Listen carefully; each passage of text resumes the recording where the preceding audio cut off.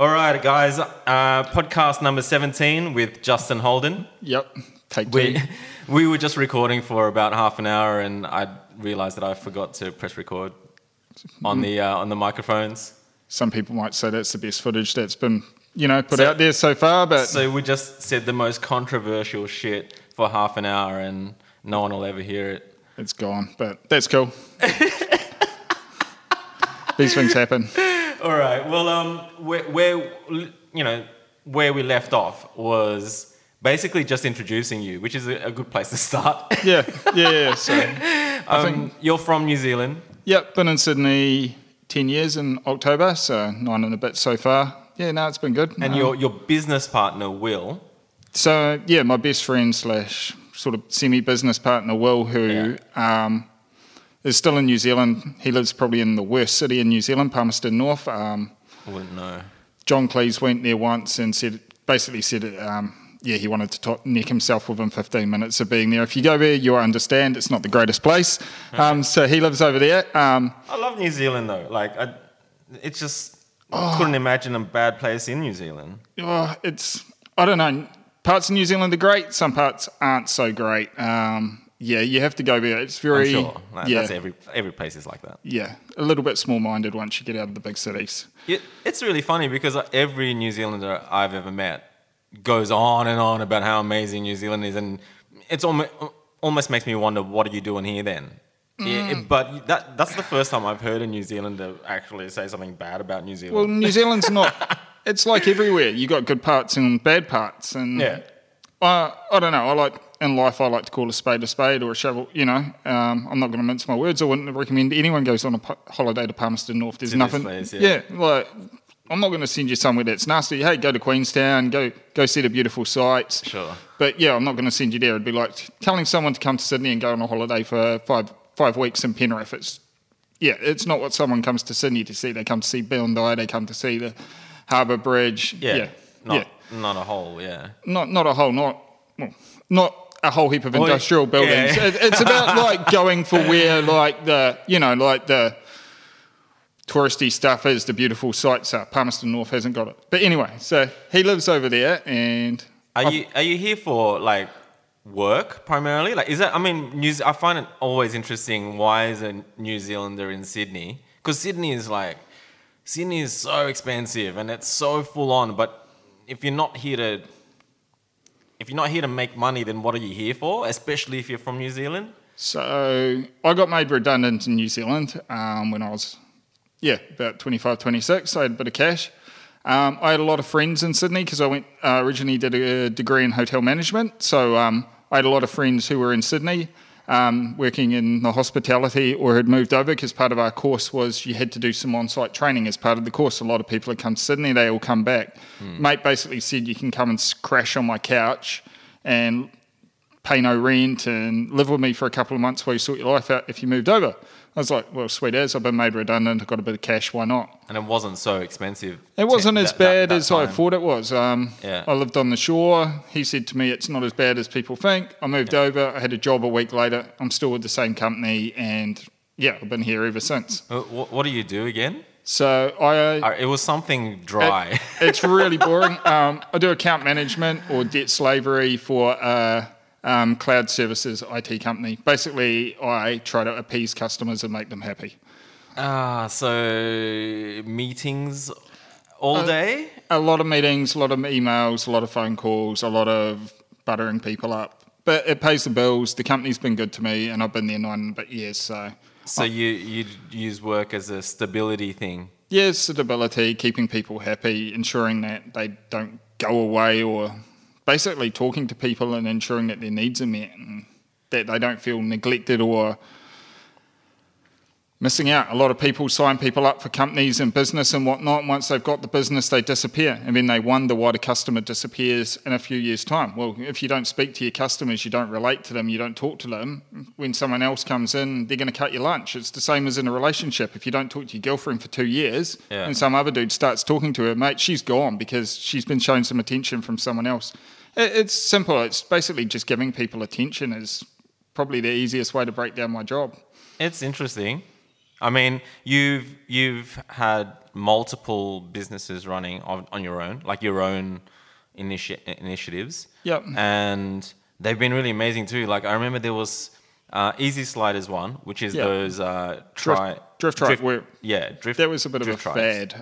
fad. Easy Slider, sort of on hold at the moment. That was very much a fad product. Nowadays, Will's really into making. Well, we do a lot of production for other companies, but we're working really intensely with a company that does septic tanks and doing a lot of development into water products and collection of water, saving of water, filters and devices that basically drain water, filter it and allow it to go into big tanks to save water. Because myself and Will are quite driven by environmental things. Yeah, I noticed that with you need to talk about that trout, that farming, that thing that you were working on aquaponics. Ago. So growing fish and then using the fish poo to basically grow plants. And it's like a life cycle sort of development way of creating food. Basically, you just feed fish, they shit into the water. You filter their water across your plants. That's your plant food. The water's actually cleaned by going through the soil and down into the plants, collected and then dropped back into the fish tank.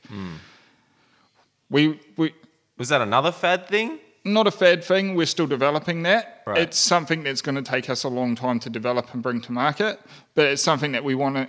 Eventually, we'd love to have products where we can go to Africa, drop a container in Africa, and it's got the ability to help people create and store water and also feed themselves. Yeah. We don't just want to make money. We want to change the world or help the world in some way by creating devices and products that help people. It's really interesting because you also had something in development that was like a cow feeder. So that's still sitting there ready to go, but unfortunately the dairy industry in New Zealand sort of crashed a little bit at the moment. Dairy farmers aren't getting big payouts from the main corporation, so there's no money for us to bring that to market, because to bring it to market now, no one's going to buy it. So we need the price of milk to go back up through the roof, and then when that happens, we'll go and bring that product into market and hit up some farmers. But this is the thing, so you have a full-time job, you have a business partner who's in another country, and you somehow have the time to work on ideas that aren't safe. You know what I mean? That Easy Slider was a bit of a fad, sure, but these other things that you've been working on 100% have design culture, and it's almost like because you're an F1 nut, like you're a motorsport nut, but you're maybe more of a nut in terms of the technical aspect of Formula One. And so I see almost like design and engineering, like a passion for it. I like design and I like build. So I can't draw and I cannot paint, and I've got no skills in that way whatsoever. Tell me to draw something and you'll get a stick figure back. But give me some Lego, some Technic Lego, and tell me to build something, and I can make something. I'll make a cool looking car or something like that. I get that vibe from you. Like that, this whole time that we've known each other, you've always chased stuff that was technical, and original as well. Yeah, and you're not scared to. I know what I'm good at, and I also know what I can't do, and I think that's something. Yeah. It's quite important in life to know what you're good at and know what you're bad at, because then at least I'm quite open to ask for help for the things that I'm not good at, and that's why I reached out to you. I've got no ability to make something look sexy or sellable or something like that, whereas yourself, you're amazing at that. You gave us probably the grousest looking logo ever. It was freaking awesome. We still wear the T-shirts. Whereas if it had been me, it would have ended up some horrible font out of Word, re-edited and pumped out with some horrible Word colours, and it never would have looked right. So it's funny, like I had Stephen Wassef from Acquired Taste on the podcast a couple ago, and maybe half a year ago he sent me a logo that he did for the new Acquired Taste. He wanted to relaunch, and it was just one of those cheap nasty fonts that you just go up online and buy a cheap font, whack it together, and he goes, "What do you think, Justin?" And I'm like, "Man, you love it, right?" He goes, "Yeah, I think it's awesome. I spent all night or 3 nights working on it." Yeah. I'm like, "Yeah, but you're not a designer, and any professional designer out there is going to look at this and think it's horrible Yep. for these reasons. Yep. And from that, I suppose you can either take offense, which I think half of it was like he was invested in that. So Yeah. it hurts when you hear something like that. Yep. And, you know, but it's awesome that he's come to and realized that, you know, that you can be stubborn about things or you can try to do things the right way. I think there's a way of, and it's also in the way that you tell people things as well like that. If you give positive feedback and negative feedback, but also tell them the reasons that you don't like something, people tend to find that.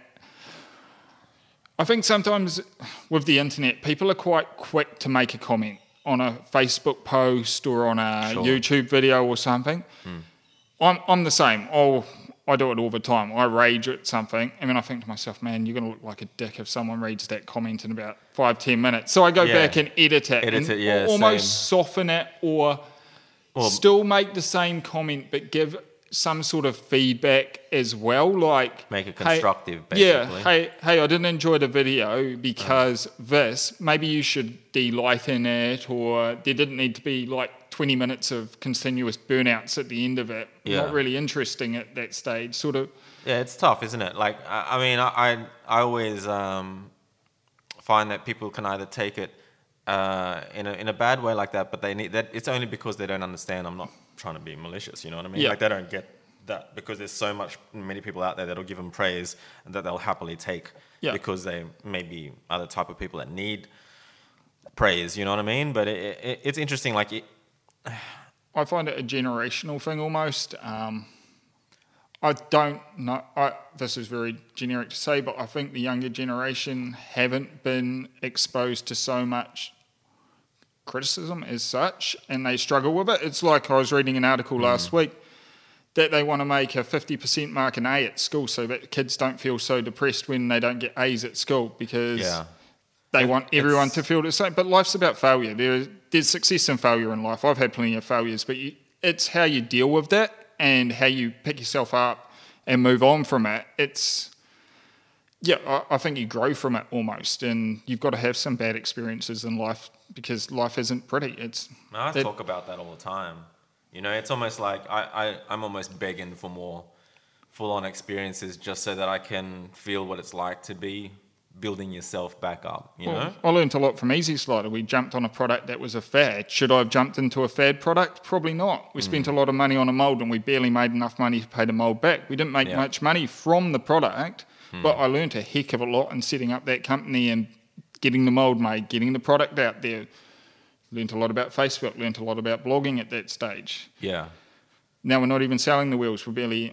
The website's crashed, someone hacked it, and I can't get hold of my guy who's hosting it because he's in Thailand somewhere. So that's a mess. Yeah, so we'll get it fixed up at some stage. But I've learned a lot from that, and going forward, we've got some ideas that we're going to use from our learnings from that later this year. So it's really interesting. Like my old business partner and I in the design business, we just knew early on that, my God, we are, as graphic designers, we're so capable of setting up businesses. Yeah. It's like we can do everything from creating the logo, the brand, through to the business card and stationery, and right through to the way the website looks and print material, brochures. I mean, my God, there's so much more to design than just design. There's a whole lot of marketing involved in it as well. Yep.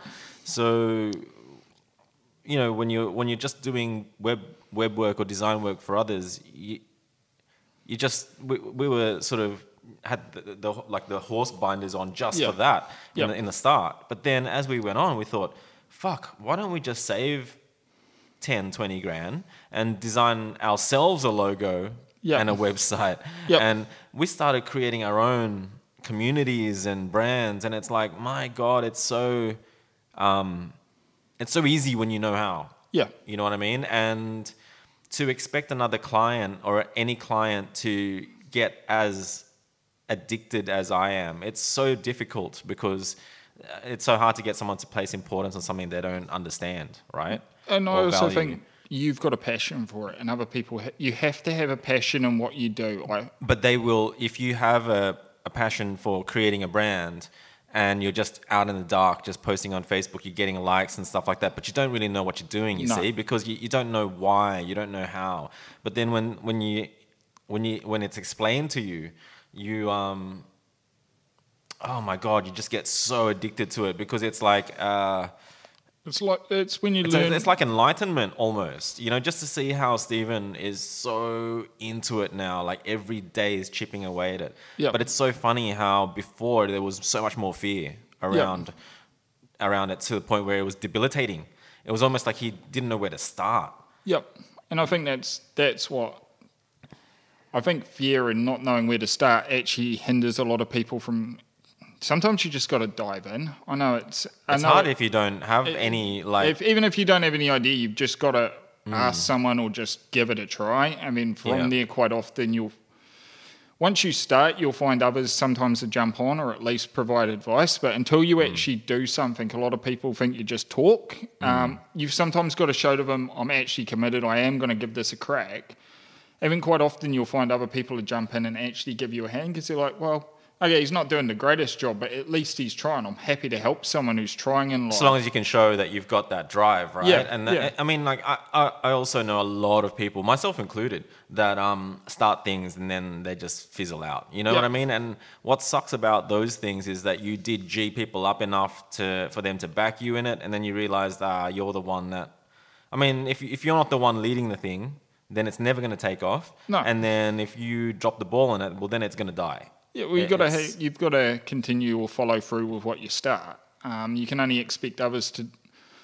You can only expect others to put in as much effort as you put in yourself. If they're not as passionate about something as you can't expect someone else to work 10 hours a day when you're only working 6 hours a day on something, because they're like, well, this is his love. Why am I going to put my heart, soul and effort into it if he's not putting his heart, soul and effort into it? That's the hardest part, I reckon, especially when you're younger and you see it as black and white. Yeah. When you see like, I'm definitely doing 80% of the work here, my business partner's not. Whereas when you look at the bigger picture in life, you think of like maybe a couple in their 80s or something like that, and you're like, obviously they've had fights. Yeah. Obviously they just saw the bigger picture and they've continued. They worked it out, and it's kind of like it's easy to be in the moment and go, man, I'm feeling resentment issues for the amount of work I'm putting in. But then, if you realize that you're only human and that there are going to be moments in your life where you're down. Yep. And you're just not capable of working, hopefully that's when your other partner that hasn't been working as much just steps it up. Yep. And it's also... It's funny that it's taken me so long to learn that, like... it's almost like if I have it my way, I'd just get rid of everyone and just clone myself, and I'd be happy with that. Yep. But it's like, of course somebody else is going to do it not exactly like how I would do it. If I give a design job to someone, surely I'm going to be able to... I would have moved this over there or that, but it's like you got to let go at some point. You do, because you can't do everything in life. It's people burn out when they try and control everything and do everything as well. You've got to have a break, and you've got to know your limits. And I think that's the thing as well in growing in life, is learning to accept and let other people have a go, and actually giving trust to someone else and saying, you know what, I trust you. I know you've done it so many times, or you know what, I just trust you to do it. And it's difficult though. It's really hard, and trust is something that can be hard to earn but lost very, very quickly is something as well. So you might build up a lot of trust with someone, but then they stuff things up once. That's enough. That's enough. Like, you can mentally burn them straight away after that. And that's why I say trust it's very hard to earn from some people, but you can give it away, throw it away so quickly over. I don't know any partnership that's like super solid. You know what I mean? Yeah. And at the same time, being a solo business owner, I don't think is. It's almost like why. Sometimes I think like. If you're the one starting up a business, and yes, you are happy with how it's going financially, and you're also happy with the ethos of it. Just say you're happy with the way it's running, you're happy with the general vibe that it puts out. Yeah. But then you realize that if you walk away from this to have a half a year holiday, it all just fucking falls apart. Like, Yep. it's not McDonald's where you've got this system in place, you know? Yep. Like, it's really hard to get businesses to that level, I think. Yep. But I mean, I'm just talking about generally speaking, I've started up so many businesses that I almost wonder why sometimes, because you do it, everyone hops on the bandwagon because that's what people do. Yep. But then in the bigger picture, I almost look at bandwagons as being not necessarily a cool thing. I'm starting to think that they're actually kind of negative. And so everyone hops on your bandwagon, and then like, then I'm posting stuff and people are saying, oh, fuck this, you guys used to be cool once. And I'm like, but it's still me posting stuff. It's just me. It's like, it's hilarious that like, it almost makes you wonder. Things are cool until too many people jump on it, and Right. then it becomes uncool. But even though, And that's what I'm saying we're It's- talking it's- about with it's YouTube human, and it's Netflix human. and everything was, Foxtel was cool once, no ads, and now this is the thing. Everything gets to a point of saturation almost, where people, like games, big AAA games manufacturers, everyone that gets to that point. it's like has everything. I've slipped. seen so many fads in life. Like everyone had a Tamagotchi at one stage. Everyone had a Except yo-yo for at me. one stage. Yo-yos, yeah.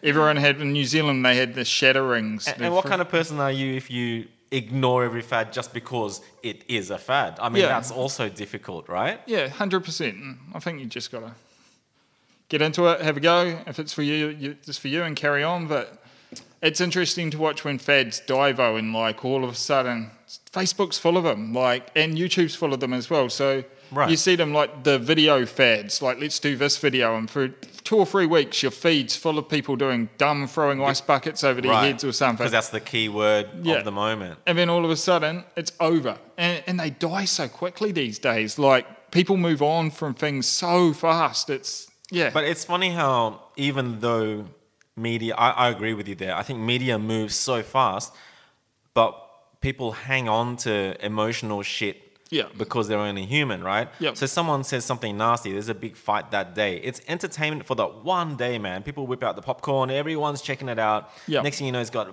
thousands of views, hundreds of comments.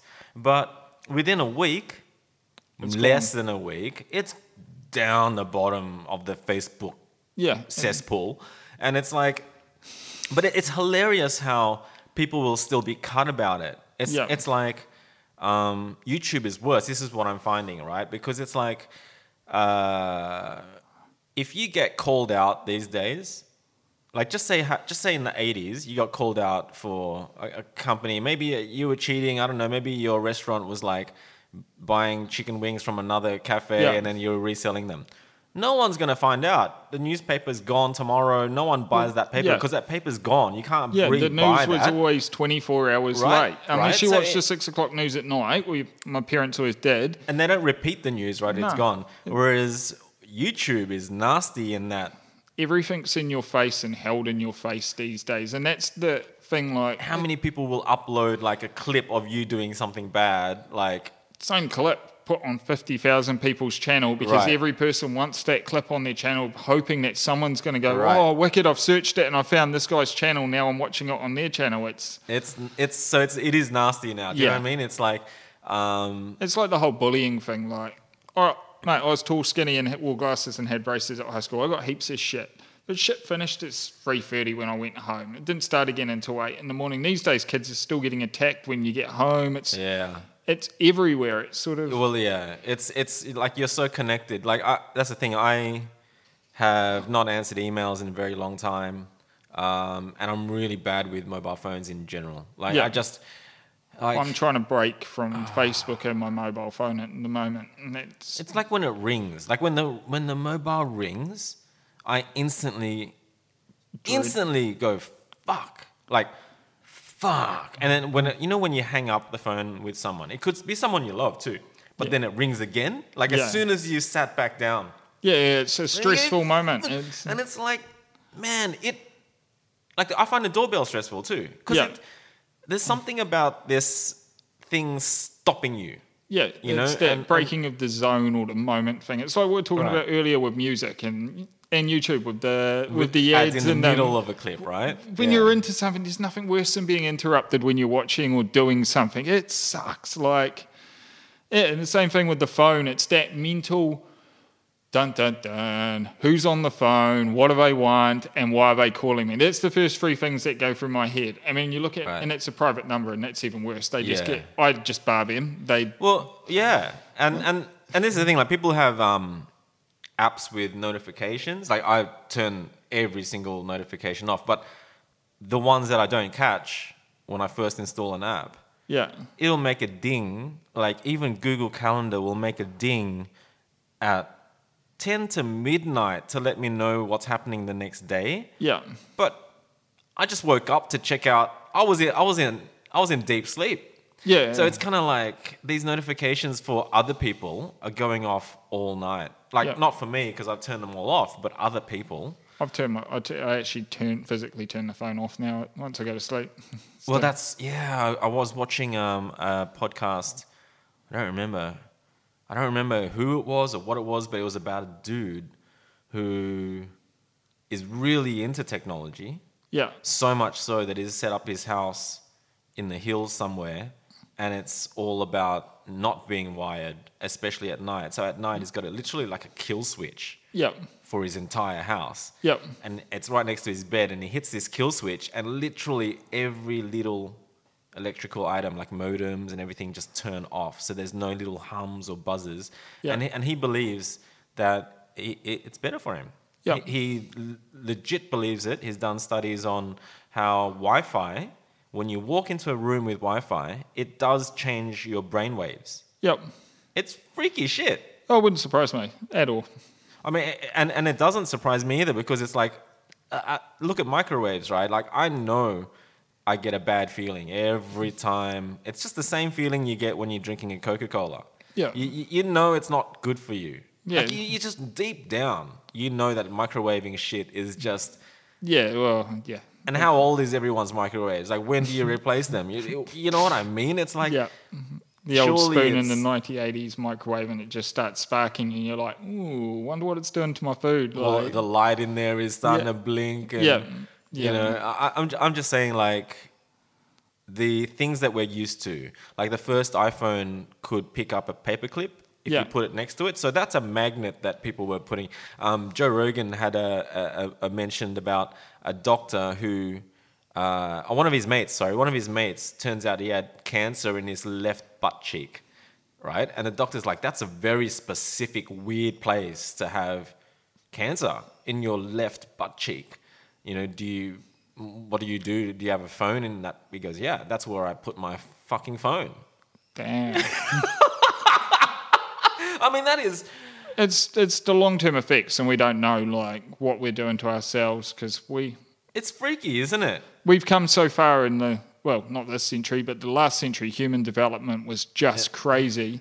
And a lot of it was pretty unchecked. We've gone pretty out there pretty fast. And, I don't know, we'll start seeing the consequences maybe in 50 or 60 years' time. But as said, there's another article I read in the paper this week. They're already beginning to see the consequences in kids. Too much iPhone and too much touchpads at young age. Well, then they're going to school, they're unable to hold pencils, and they can't use freaking monkey bars. Right, so that's not about intelligence then, though. That's about something like someone not being able to drive manual. It's basically, they're saying now that because parents don't send kids out in the garden, you don't go and play, it's just give them a... Screen time. Tablet. Yeah. That the only thing they're coming to school, they're losing all the fine motor skills. You're losing your ability, because you're basically getting on a skateboard. That's how you learn to skate. You've got to do it. Not Tony Hawk skateboarding. Yeah. Yeah. Yeah, not Tony Hawk. You've got to actually do it. And that's what they're saying now. They're finding a lot of kids, because they don't do anything, they're losing their ability. So it's kind of scary, because maybe 20 years from now we'll have no kids who can skate because they've never actually jumped on a board or jumped on a freaking scooter, because its parents are just giving them... And there's a fear also culture parents think as well. that it's dangerous. Do you know what I mean? It's dangerous for kids to be out on the street, and it's dangerous when they fall down. And there's a culture of fear of hurting and hurt, but man, I've smashed myself on skateboards, on BMXs. I did so many dumb things growing up. Yeah. But you learn from them. Like, if you don't learn from them, then you're never going to know what pain is and what... This is the thing. It's almost been taken away from them all. Like, you know, I remember when my cousins first came over from overseas, their parents were like, no, you're not going to ride bicycles on the street with Justin. No fucking way. You'll get killed. Yeah. And that, it comes from love and stuff, but that rebellious Australian culture is dying. Do you know what I mean? It's 100%. It's like all the kids seem these days get driven to school. I remember like being bicycle gang with about 5 mates on the way to school. Of us stop at the dairy to buy lollies when, you ride your bike to school and you're like a gang on the way home. You'd never think that we would ever be a granny state. Like from our childhood, my childhood here, you would never have thought that what's happened would have happened. Like where people would just go straight home and be scared. I'll be honest and say in an Uber yesterday, this guy I got a sketchy vibe off this guy. Yeah. Right? And then he goes, do you want a drink, mate? You want a drink? And I'm like, oh, no, I'm all right. I thought water. And he goes, no, I got some ginger beer, like really good ginger beer. And I instantly just thought, and he goes, I said, no. He goes, oh, what about some chocolate? Do you want some chocolate? There's some chocolate right next to you in your door card. And I'm like, man, is this guy trying to drug me or something? It's the honest first thing I thought. And I'm not even a chick. Do you know what I mean? Like if I was a chick, that's a bit sketchy. I'd be a little bit like, why is he pushing me so hard to drink this ginger beer? Like, it's nighttime, it's raining, I just want to get home. Am I going to drink this thing and like pass out in the car? And why was I thinking that? Yeah, because it's ridiculous. It's like ridiculous how when I was young, we just got home, got out of the tie, and then hopped on a skateboard and hung out with kids that were also 5, 6, 7 years old. Yeah. On the streets and just like... Oh, mate, my parents... I come from small country New Zealand. We didn't even lock the house. Exactly. We didn't have bars on our windows or nothing. We put them on after we got robbed like for the 4th or 5th time, but it's like... My mum used to own a little convertible thing and she used to park it in town with all her shit sitting in the centre console, all her bags in it. No putting the roof up and just walk away. No. And she'd go back an hour later and everything's still sitting there. People just... It's apparently... the US and Canada's like that. Apparently, literally, you cross the border into Canada and there's no bars on windows and no guns. Yeah. And it's hilarious how they could be so next door. Yeah, and it's just the mentality of the people that live there. Again, I think America's got a very big fear. It's driven in America, fear of everything, fear of this, fear of that, fear of... Because when people are scared, it's easier to control people. I just hate that. I hate that, like, there's, in general in life, that there's this, there's women and men trying to create this equality thing, but it's not even about equality. I think it's more about just a genuine lack of respect in general. I think it is a genuine... It's not even male or female. It's that's what I'm saying. Yeah, it's a genuine lack of respect to each other. Everyone's just so... I don't know, we've almost become to the point where we'll do anything to get above the person in front of us. Everyone's so driven to become successful, or it's very dog eat dog. Like, it is, and people will do something bad in order to get a step up too, right? Yeah. Like we know with motorsport, like they're all cheating or finding a way. The other day, this whole area had garbage cleanup. Yeah. And I used to be the kid that used to go around fixing up bikes and then put him up on eBay or something, and I'd be happy because I'd get my money's worth for the time that I put in to resurrect the bike, and B, it's a good bike for the was environment. Right, and then and somebody else was riding it, this cool bicycle that was gonna die. Yep. But then, when I did used to do that, you'd see the professionals come out with their proper trucks and their picking shit up to sell, and then it's like there's nothing really stopping them from picking up those, those free bikes that are on, and then they just rip off all the pedals and anything you can get. This is what I'm saying. Like sometimes there's some scum out there that'll just like take advantage of anything. It's the same people who go to when 7-Eleven has the free Slurpee, and you see the same person going about 12 times during the day. And I get it if you're a kid, right? But that's what I don't like. It's like this. What I'm finding hard about life these days is the kids having a voice in general. And I hate saying kids, but it's like once upon a time we did have no internet and a kid didn't have a voice. If you had a voice, it was because you worked hard for it. You were successful and people listened to you and they found you, and it was hard. Yeah. You had to stand on the box and to be heard. Yeah, well, hopefully got a article in a Rip It Up magazine that was handed out once a month at Macca's. Right, whereas... But I'm just saying, like, these kids having, like... Everyone... Like, for me to fight with someone on Facebook... And that person, I don't know what age they are. I don't know that they could be 20 or 40. It's ridiculous. And It's there's what's so wrong with many the of world. them, and they'll pack hunt as well. So they'll get all their mates to start attacking you, and it's just. And this is And what I feel like it is goes crazy. Like next thing you'll just see the random names start getting just tagged in under the articles on Facebook, and it. Man, and I used to always think it was just kids, but I'm starting to see some. Like I'm a YouTube addict, just like you are. I don't watch anything else really, but YouTube. But like initially I started doing searching on people who key cars because I'm like, it's gotta be kids, right? It's gotta be, and most of the time it is. Yep. So when I look at the videos, surveillance videos, it's some jealous kid or jealous next door neighbor. But it's amazing how many nasty things like that are done by people in their older. Sour old people out there. You watch all those neighbours from hell videos on Facebook, and there's people just getting so worked up and so upset over, and it always starts over the most pathetic things, like It's they've nasty, put a right? mailbox at the end of their driveway, and you don't like my mailbox, and now I'm going to try and ruin your life over it. It's like, just talk to each other and work out what people just get so upset over the most pathetic things, like neighbors stories, especially the mail thing. Like this guy in the States put an explosive thing in the fake package in front of his house and just filmed that.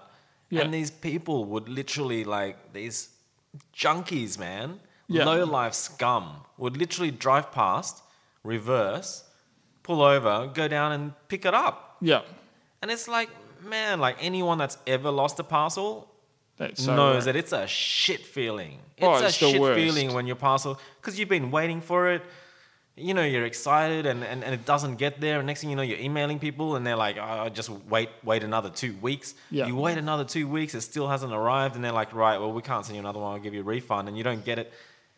You All never because get someone what you fucking wanted. stole it. There's only one thing worse, and it's the Australia Post letter in the box. I mean, you're having to try and get to the post office, which has the most ridiculous opening hours to go and get your post. Australia Post sucks. Oh, man, it's like their post offices are never open when normal people are like wanting to use them or go and pick up a parcel. I've never had a good experience. No. It's as bad as the RTA. I mean, and there's it's always worse, a actually. line, and it's like... It's actually out the post office to the line most of the time. I just don't get how the post service can be so inefficient. It's not a freaking hard job. It's you stick a stamp on a letter, you hand the stamp. You know what I mean? It shouldn't be rocket science. And the amount of mail messages that I get for the house next door. I mean, if everyone's getting the same problem, then there's something wrong with the system. 100%. So yeah, it's like it's getting to a point where, as well, neighborhoods were much better in the 80s because if you got your next door neighbor's mail, you would give it to them. Whereas these days, I have a mate who gets goodies in the mail. And he knows for a fact that the next door house gets his mail sometimes by accident, but he can't prove it. He's like, I know that guy's kept my gear. Because there's always something cool. So the way the world works today is that you don't even know your neighbors. No. No. 100% not. We don't talk over. I mean, I still do because I'm old school, but I don't think anyone new school talks over the fence, you know, to their neighbours. When we moved when my parents immigrated to New Zealand, I think it was 1980 or 81, they moved to we lived in a place called Rakaia, which is a really small town. We lived in a farm out in the country. They literally had a parcel turn up to them, which was to Mr. and Mrs. Holden, Rakaia, New Zealand. And the parcel made it to the farm. Yeah, right. Everyone knew everyone in town. Like, that's the new Pommy family that's moved over from the UK. Like, that letter's from the UK. That's got to be for them. Next thing the letter turns up. You wouldn't get that these days. That letter would be returned to sender. Thank you very much. Too much hard work. If anything, you get your neighbour trying to sue you for something. Or, do you know what I mean? Like, you get nastiness. But it's I don't know, man. It's just like this whole me doing youthful brands because I was a youthful person. And now that I'm 43 this year, I think, or... Something. I think I'm 43 this year. So it's kind of like interesting that I'm running a youthful brand still because I think I'm forever going to be. Well, I think that's youthful. more mentality who you are, though, because, again, what's his face? Ken Block, he's in his mid-40s and he's still running several youthful brands. Yeah, but that's the thing. Like, I've almost realized I don't want to be like that. You I don't want wanna to be I don't want to meet. I hate kids in general, so I'm meant to stop saying that this year. I said to myself this year that I would never say that. So I don't enjoy... sleep.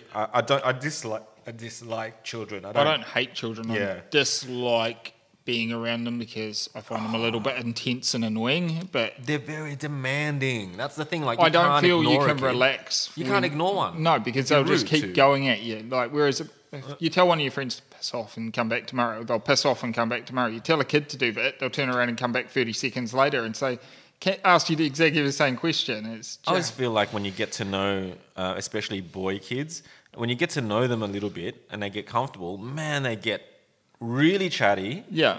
And then they start getting quite rough with you too. They'll punch you in the stomach every now and then. Yeah. And man, a punch in the stomach from a kid that's that height, it will still win me, you know what I mean? Yeah, they're quite intense. And then I end up like standing like this around them because I don't know when the hook's going to come. Yeah.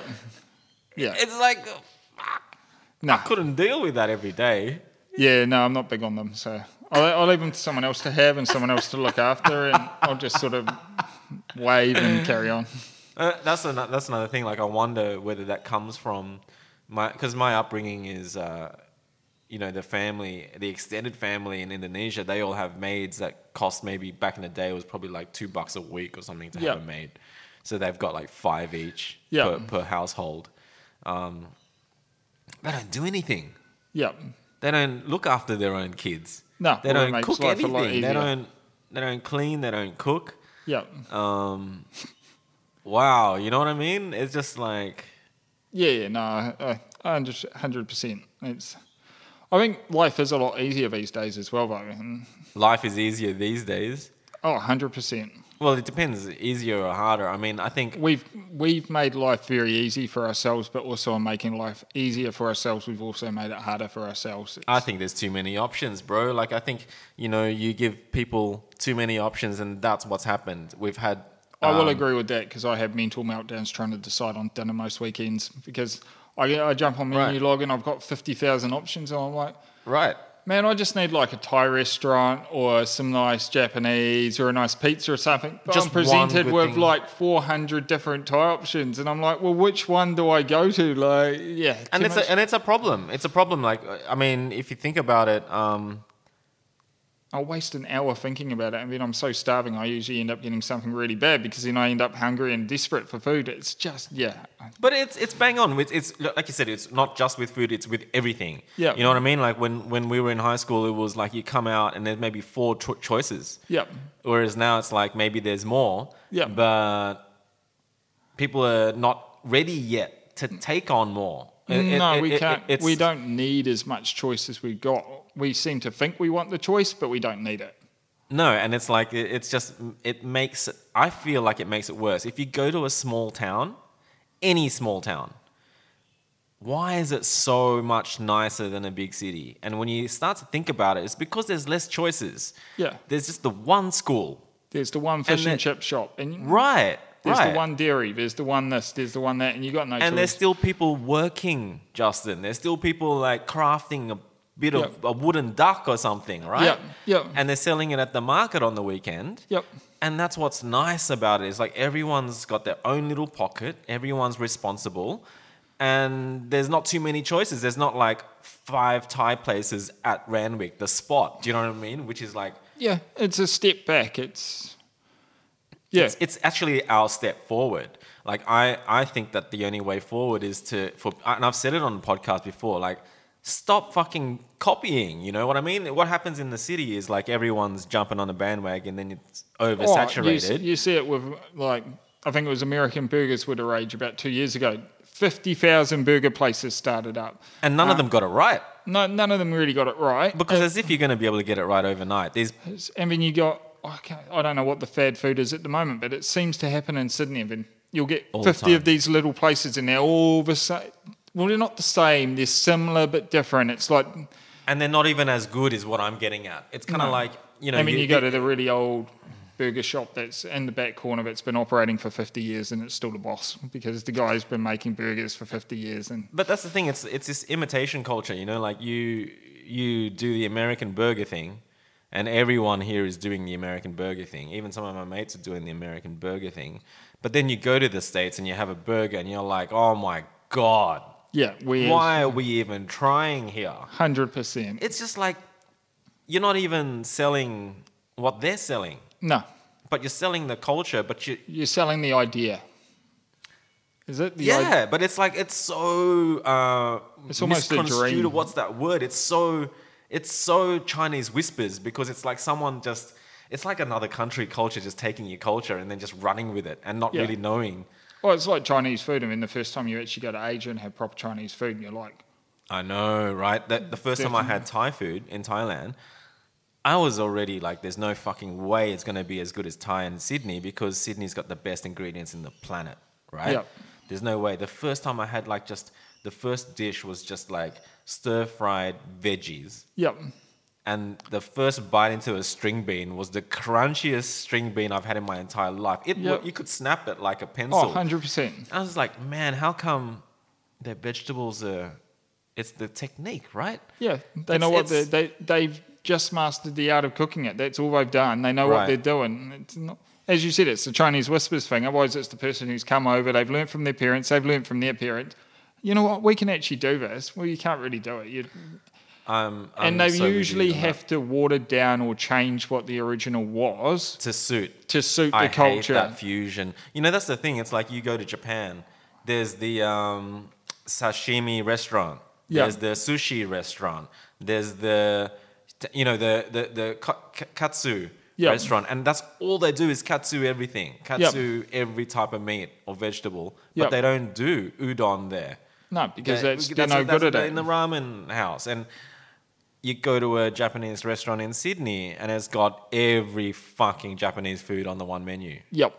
Or even worse, you go to a Asian restaurant and it's got pho and Thai and Chinese and oh my God, it's like it's Malaysian. All going to be average and it's all going to taste the same and it's like, so now we've got some form of generic Asian cuisine. It's pretty much the only way to describe it. Like it's been massacred. Like you can't have like a restaurant that just does pho.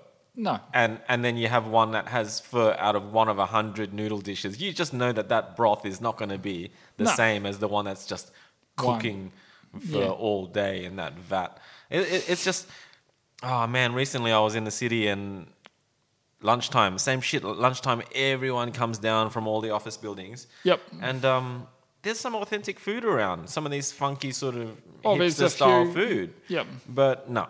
The busiest one with the queue of people was the noodle shop, which had 100 different types of noodle of every Asian culture and it'd just be word of mouth, and someone's told someone that this is the best tasting one. They actually don't know what good food is, and then number 88, number and 92. They will just keep repeating it, and they won't try anything else or do anything else, and that's until someone else tells them that this is the new hip one. You've got to go there.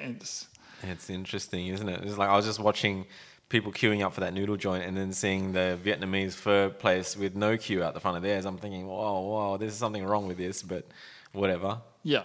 You know? Yeah, I'm quite happy sometimes. I look at a restaurant, it's empty. It's like, is it bad or is it just untested? And sometimes you just got to go in there, give it a try. And next thing you know, sometimes you're the one who goes in there and tries, and as soon as you're sitting there, someone else is brave enough to come in. And next thing you know, 5 or 6 people come in.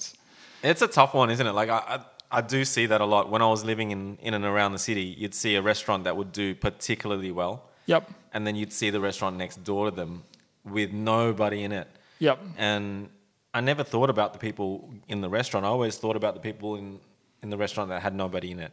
Yep. Like, I personally wouldn't stand for that. Like, if that was my restaurant and next door was just like pumping every night, I would do something. Oh, 100%. Like, what is wrong with people? What's with people being so precious about shit that nothing changes or they don't progress? It's like, surely it's time for you to change it up or fold up because this next door's doing well and you're Oh, You I know. see so many businesses like that in Sydney though, and I wonder to myself, how you actually open? It's like so many coffee shops, because I work around St. Leonard's Crow's Nest. Yeah. I see hundreds of coffee shops, and I hardly see anyone goes to them in a day, and it's like, Well, it's like Jono. what do you actually do? Like, literally, how can you stay in business when I see 10 customers buy a coffee off you? Because it's become because the business was their passion. Yeah. So Jono was trying to explain from Black Betty Cafe. He was trying to explain to me that when I first met him in the cafe,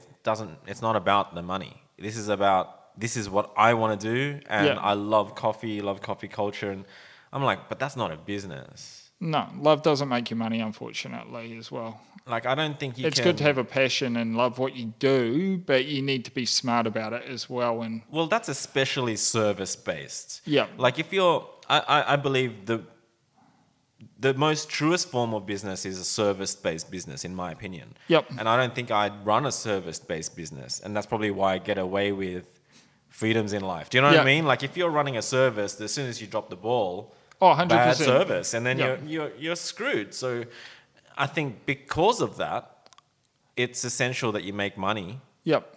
It's that burn thing. You can get burnt quite badly, quite quickly in that sort of service food industry as well. Man, I don't believe those...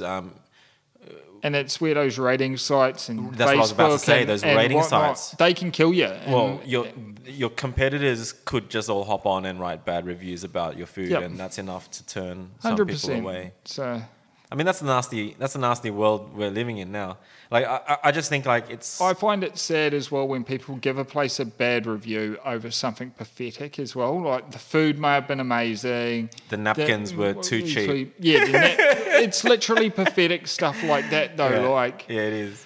And they'll give them a 1 star and that'll bring their entire rating down. Yeah. But they actually found the meal great. They enjoyed the food. It was the fact that they didn't have the right beer, or as you said, the napkins, or the girl knocked a glass of water over or something, or we didn't feel the service was that great.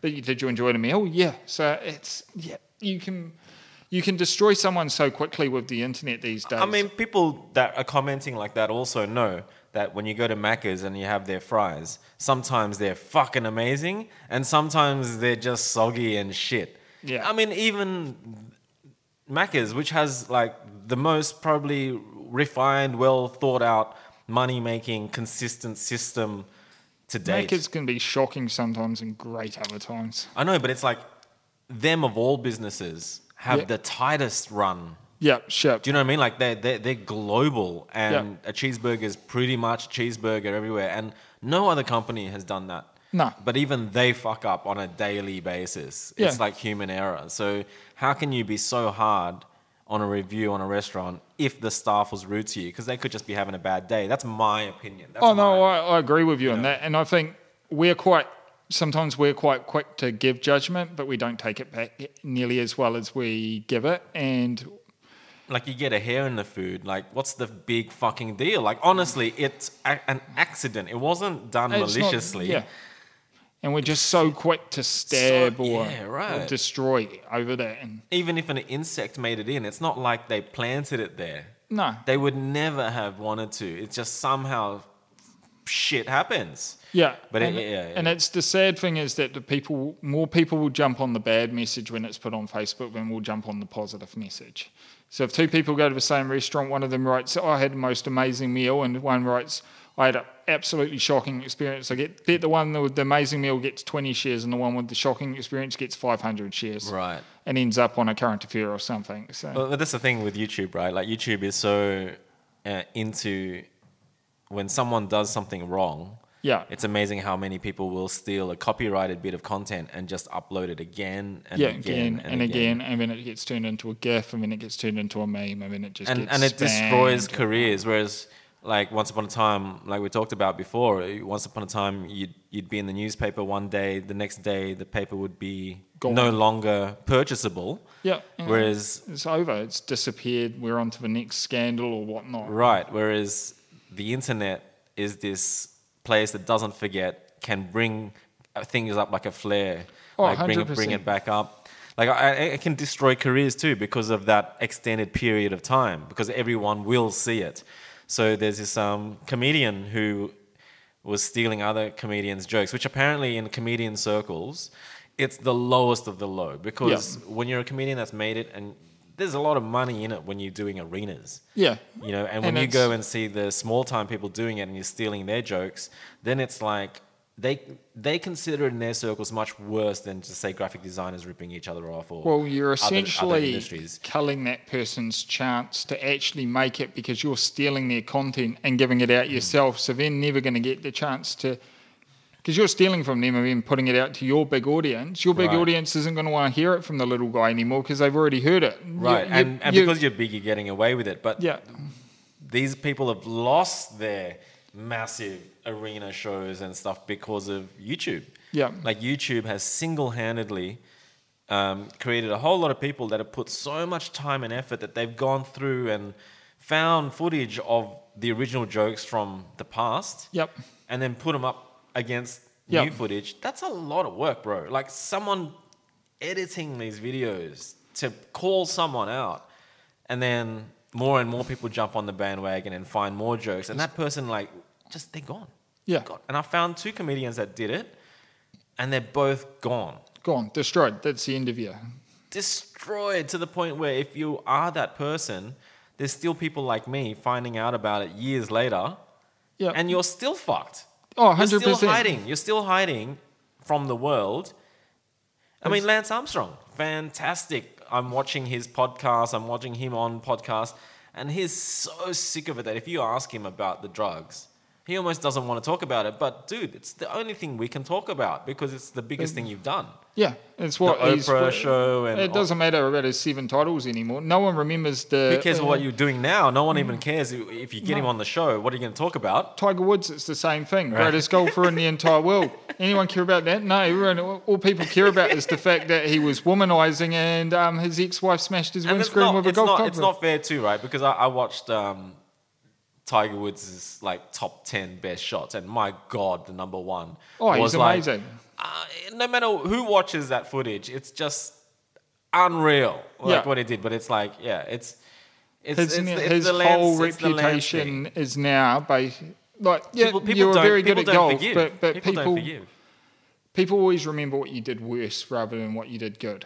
And it's that whole, everyone remembers the bad thing he did. They all know the good thing, but it's the bad memory is the one that pops up most. Maybe it's not nasty, and I like to think that it's nastier now than ever, but maybe it was just as nasty back then, because if you look at Lance, the way he came out was the biggest possible way he could have come out. Yeah. Which is the Oprah Winfrey show. Yeah. And she destroyed him. I mean, why did he do that? Like, it was probably... These days, it would have just come out by someone making a YouTube clip. He wouldn't have done what he did back then today. No, he probably would have put it out in his own form these days or as just, well. Yeah, or why would you make a show on Oprah about it? Like, that's a surefire way. It's right. But he's gone. Like, he's gone. Like, I'm trying to watch his new shit. Like, he interviews a porn star in his latest podcast, and she's interesting. But I just don't find... But that's the thing. I don't think he was ever that interesting. He just rode bike. Like, no insults to a cyclist. He was... But it's like... See, the problem with him is that he wrote a book. And I read the book. And the whole thing was that he lost a testicle and he could still win. And so when I read that, it was one of the most motivating... Because I don't read, but I was into cycling, so I read it. And then to find out afterwards... I knew he was cheating, but then to really find out like that, and with the bandwagon of everyone hating on him, I lost the hero. Like, I still have respect for him in some weird way, but I definitely don't want to be him. No. Like, I couldn't live with it. No. You know what I mean? Like. And America is very interesting in the way that they uphold their sporting heroes or their heroes. Yeah, it's an interesting society and culture in the way that they look after their sports stars and their heroes. You just look at what they can get away with or what they can do because they're so rich. They're almost gods, some sports heroes in America, and he had reached almost godlike status to some people. Yeah. He did have almost a cult of personality around him. People thought he was invincible.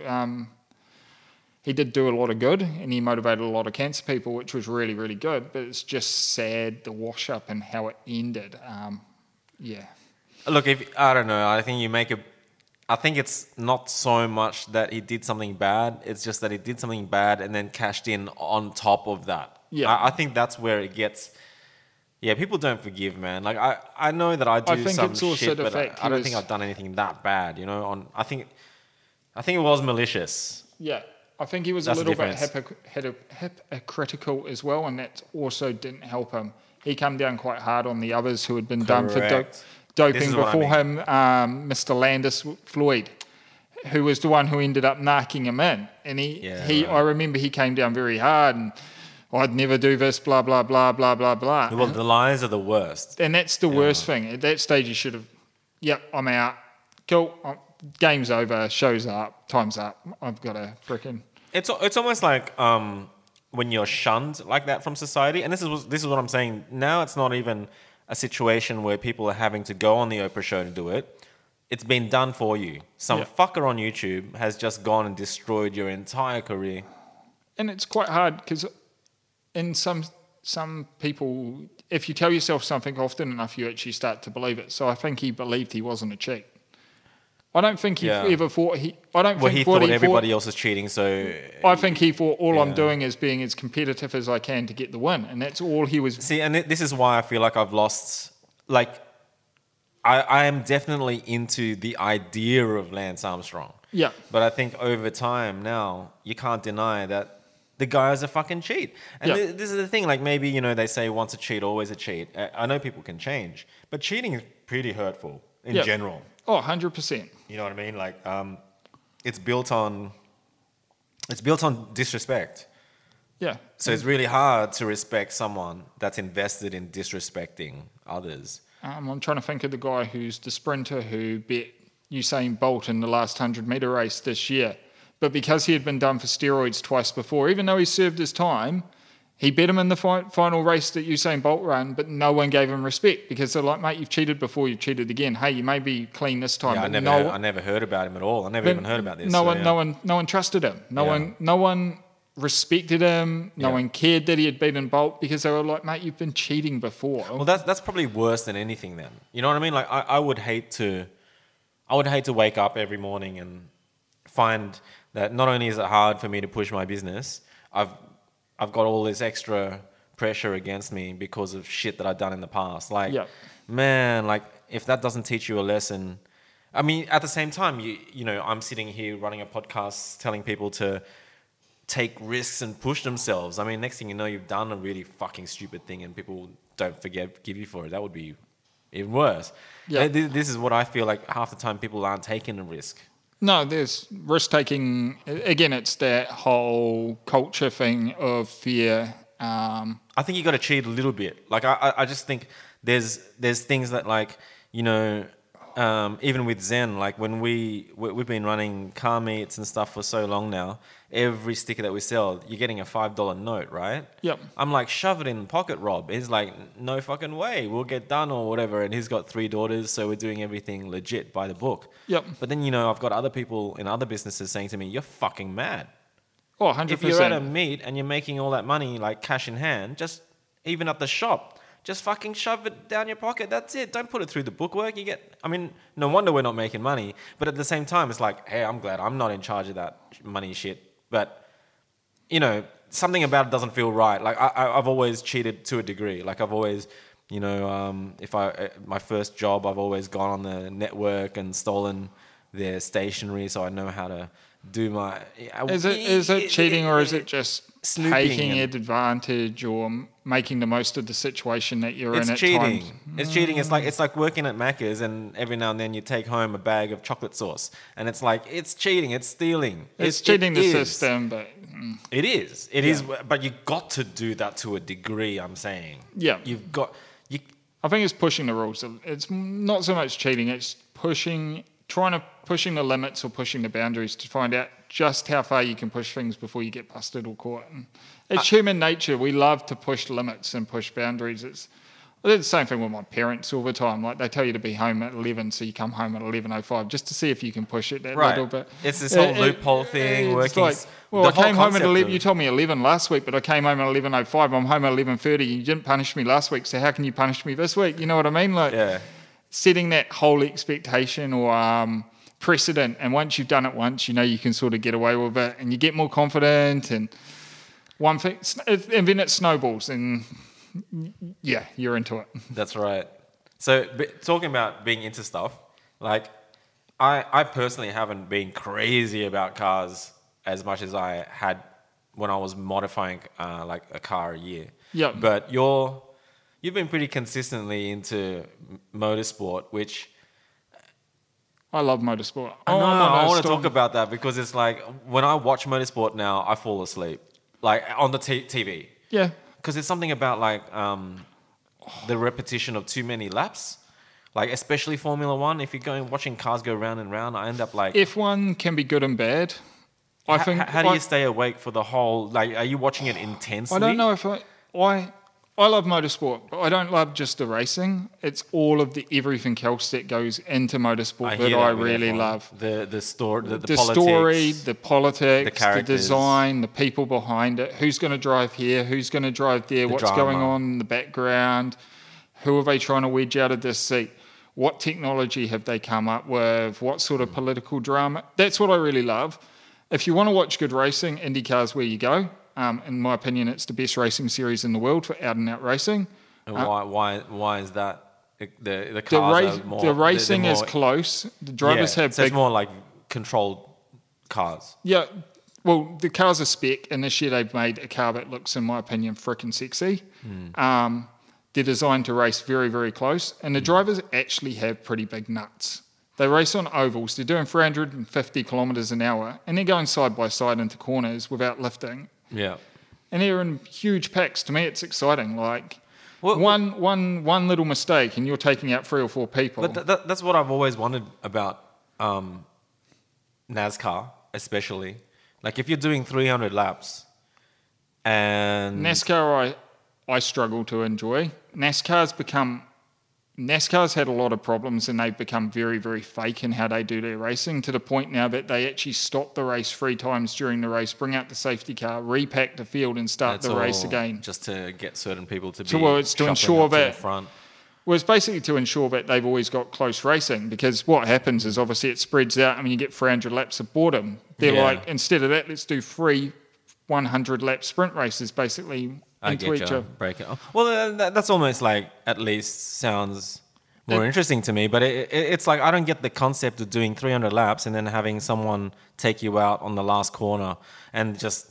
Yeah. I don't get that. It's like when someone... I remember doing go-karts with the boys, and fuck, they were serious, dead serious, you know? One guy even bought a back protector and shit. Like, you know what it's like, end of the year, all the boys from the workshop and stuff like that. Yeah. I remember at Eastern Creek, it's one of those situations where you race all day so that you figure out where you stand in the grid. Yep. And I was second in the grid at the end of the day. So I'm like, man, I've worked fucking hard for this. Yep. First corner, bro.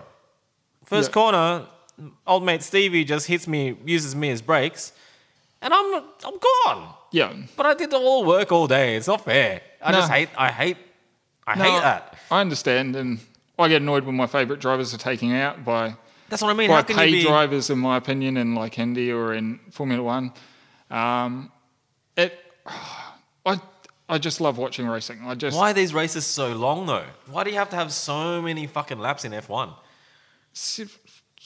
One, TV rights. They need to broadcast for 2 hours. They've got a contract. They need to provide 2 hours worth of racing. It is good to have motorsport on TV all day. I do like that about Australia. But I like watching the F1. I like the Indy. But then again, I like participating in motorsport as well. I like doing my hill climbs or doing track days like we did. I don't do enough of them. I know. And I think more people should get into it. More people shouldn't stress about what their car is, and they should just go out and actually have a bit of fun. Like, the most fun track days we've ever done is the ones like when we went to Wakefield Park with myself. You had your MX-5. Yeah. There was Taz with his little Corolla. Yeah. Taz is probably the person I've done the most racing with, and me and him have spent bugger all on our cars, and we have so much fun. You can even just rent a Corolla or something. I've done that before, and with this guy Mark who used to just rent a car all the time. Yeah. And an Astro, that'll do. Yeah. Good fun, you know? Yeah, just fun. That's what me and him get out of it, and just love going to the track and just having a bit of fun. But this is the thing, like I think all of that is all the more sketchy stuff is dying. Like everyone did sketchy stuff like riding bicycles, mountain biking, and you know, it's all pretty hairy out there. Yep. But it's almost like that kind of stuff was commonplace. Yep. And everyone had access to it. Whereas now it's almost like you've got to do something as extreme as climbing up a building with no ropes. And that's overtaken general, just everyday gnarliness. I think it's become, again, it's that safety Sam attitude. And like I know we've for sure seeing the kids we've come made home. everything so safe to actually find something that gives you a thrill or gives you a risk these days, you've got to do something pretty extreme and out there, because we've been brought up through the 90s and the early 2000s. We've watched the likes of Travis Pastrana and whatnot do so many crazy, nutty things. I think the limits for humans, it's hard to describe, but we've almost created this limit that's so far out there that we're always looking for that next most extreme or crazy. Like you see someone do a backflip on a mountain bike these days, and you're like, oh, just a backflip. Is that all? Like, I know, right? It's just 20 years ago, I remember when Pastrana did the first one at X Games, I lost my mind. Yeah. My face melted, and I was like, someone's backflipped a BMX or a bike and they've landed it? These days, it's... okay. Well, that's what I mean. It's almost like it's so extreme that people give up before they even start. You know what I mean? It's like sometimes it's unreachable. You know. And that's what I think that's what makes me a little bit sad about track days, though, is people get so worried that their car's not going to be up to spec, that they're going to need like a time attack car next thing, you know? Yeah, you need, I'm going to need all this aero, I'm going to need all these. No, you don't. You just need to grab your helmet, come down and actually have some fun and get into it and actually... Well, that's the thing, right? When you start going, you realise I'm having so much fun, but I'm not able to brake because my brakes are fading. Next thing you know, you got the bug, right? Yeah. And this is the thing. It's like when you truly get the bug is what I find people are lacking, is that finding that thing that you're really that you can into. apply yourself to. Yeah. You know, like I keep bringing up Stephen from the previous podcast, but just I've known this guy for a few years, but I've never seen him like that. I've never seen him that excited and that, like, because he started to understand He's got the the bug importance for it. of his brand. He started to listen to me and understand that why would I put this on everyone's t-shirts to wear if other designers are walking down the street looking at this t-shirt going, oh God, those letters are a bit far apart. You know what I mean? Like, it's like he understood that it's not about the likes, it's about the genuine foundation. The passion's been ignited within him, and he's driven to now do what he wants to do. He's found what he wants to do, and he's driven to do it. And now he's gotten over that fear of where do I start, and now it's kind of like start with the building blocks. Yep. I'm like, let's write a manifesto. Yep. Fuck a business plan. Yep. That's old school, boring shit. Write a manifesto and I'm like, print. When you do it, like I'll help him with it. But I like when we get there, you're printing it out. Even if you don't have a printer, you're going to go out to the post office and buy a $40 printer. You're going to print it out in like 15, 16 point, and you're going to sticky tape it to your wall and live with it for a bit. Yeah. You know, like I'm going to force them to do this. If I'm going to do this for you, you're going to do that. I even say that to some of the clients that I work with, like, here are some rough logos, but print them out. Don't just look at it now on your shitty monitor and just decide, print it out and live with it for a bit. Well, actually don't just... It's the whole horse to water. You got to take it there, but then they've actually got to drink the water themselves and involve themselves. Like, you can help people... And they do. They dive right in, man. When they start to understand, people start to understand, like... You can see, though, like... I'm happy to help people who, once you help them, they get into it. But what I don't like doing is helping someone repetitively and then they still don't start engaging or doing it themselves. Yeah. And it's like... Yeah, I know some really sweet people that I love helping because they are genuinely good people. Yeah.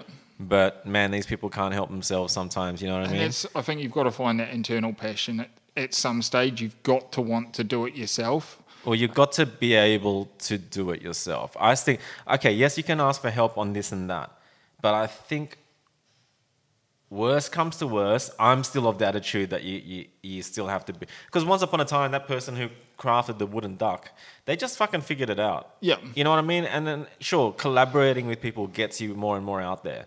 But I like to think that You've got to be able to do it. The person that I was relying on dies, I'm fine. Do you know what I mean? Like, I don't like the concept of having to rely on somebody else in order to make the final product. No, like, 100%. You may be outsourcing the final product, but initially you want to be able to create it yourself so that you know what you're going to be selling going forward. So, well, I think it just creates that confidence that you need to succeed. You know what I mean? Like, I see so many, this is what I'm saying to Stephen and everyone. It's like so many people have just whipped something up and then they're running with it. Yeah. And it's kind of like... But I think you see so many of those things that are just quickly ripped up. They come and they go as fast as they don't last because there's no passion, enthusiasm, or we talked actual about it before, creative content. There's just nothing actually behind it. It's just you're buying fluff. Well, this is the thing. It's like everything that we've known that was successful starts to die when they start to sell out. Like YouTube with ads, or Foxtel with ads, or Netflix with ads, or you know what I mean? They get you on the bandwagon early, and then over time it just deteriorates. Yep. You know? Well, I think with the internet and everything, though, everyone, when you get into something or some things, it gives you the ability to dig more into things as well. And once you start digging into things, sometimes you begin to realise, is this something, maybe I am actually quite interested in this because now I've done a little bit more research on it, or maybe I'm not, or not so much interested in it. I think the internet has really opened that up and given us a lot more knowledge that maybe we previously hadn't had, and it's made it a lot more easily accessible, whereas previously you might have had to go to a library, or, research was quite intense. These days everything's at our fingertips. So I just feel like we've lost, we've got so many choices that we're confused now, but it's like we've lost choices at the same time. So it's almost like when I was growing up around Sydney, every suburb had at least one little hardware store. Yep.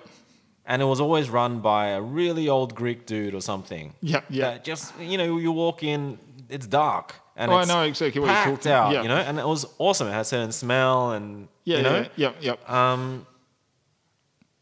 And then, you have Bunnings, right? And it's the same with the toy shops, right? There used to be small toy shops. Yep. But then all of a sudden there was just one toy shop. Yep. And it's like, yes, we have more choices, but the choices are within the one shop. Yep. As opposed to culture. And then... It's soulless is the way I feel. Like when you used to go to those old stores, the person you would speak to, you'd get to know them. Right. They would get to know you. It's a small town thing. It's a small town thing. That vibe. You're coming back. Oh, you bought those screws from me last week. How'd you get on with that task? What did you do? How'd that go? Whereas you go into Bunnings, you're just another number. It's just... That's what I'm saying. So these big companies, it's not surprising when they go down, because there was never an ethos to begin with. There was never any culture to begin with. So the whole business was only ever set up with one purpose and one purpose only, and that was to make money. There was never... Right, so when they chuck the ads in, and so people just go, look for an ad blocker or something like for YouTube. But they don't hop off the bandwagon. They don't sit there and remember about how sad it is that like there used to be these beautiful little hardware stores and now there's only Bunnings. No. But I don't know if they're happy about it or what. I still can't gauge people. Like, I can't gauge whether people are happy that they can just go to Bunnings now, or whether they would prefer to have that old romanticism of having a cute little shop that maybe they fucking hate that. Maybe people today are so fucking hardcore. The last thing I want is that old fucker in the hardware store to talk to me for 10 minutes. My God, I just want to go in, get that shit, not have to check prices and just walk out. I think it comes down to everyone's different and people are looking for different experiences.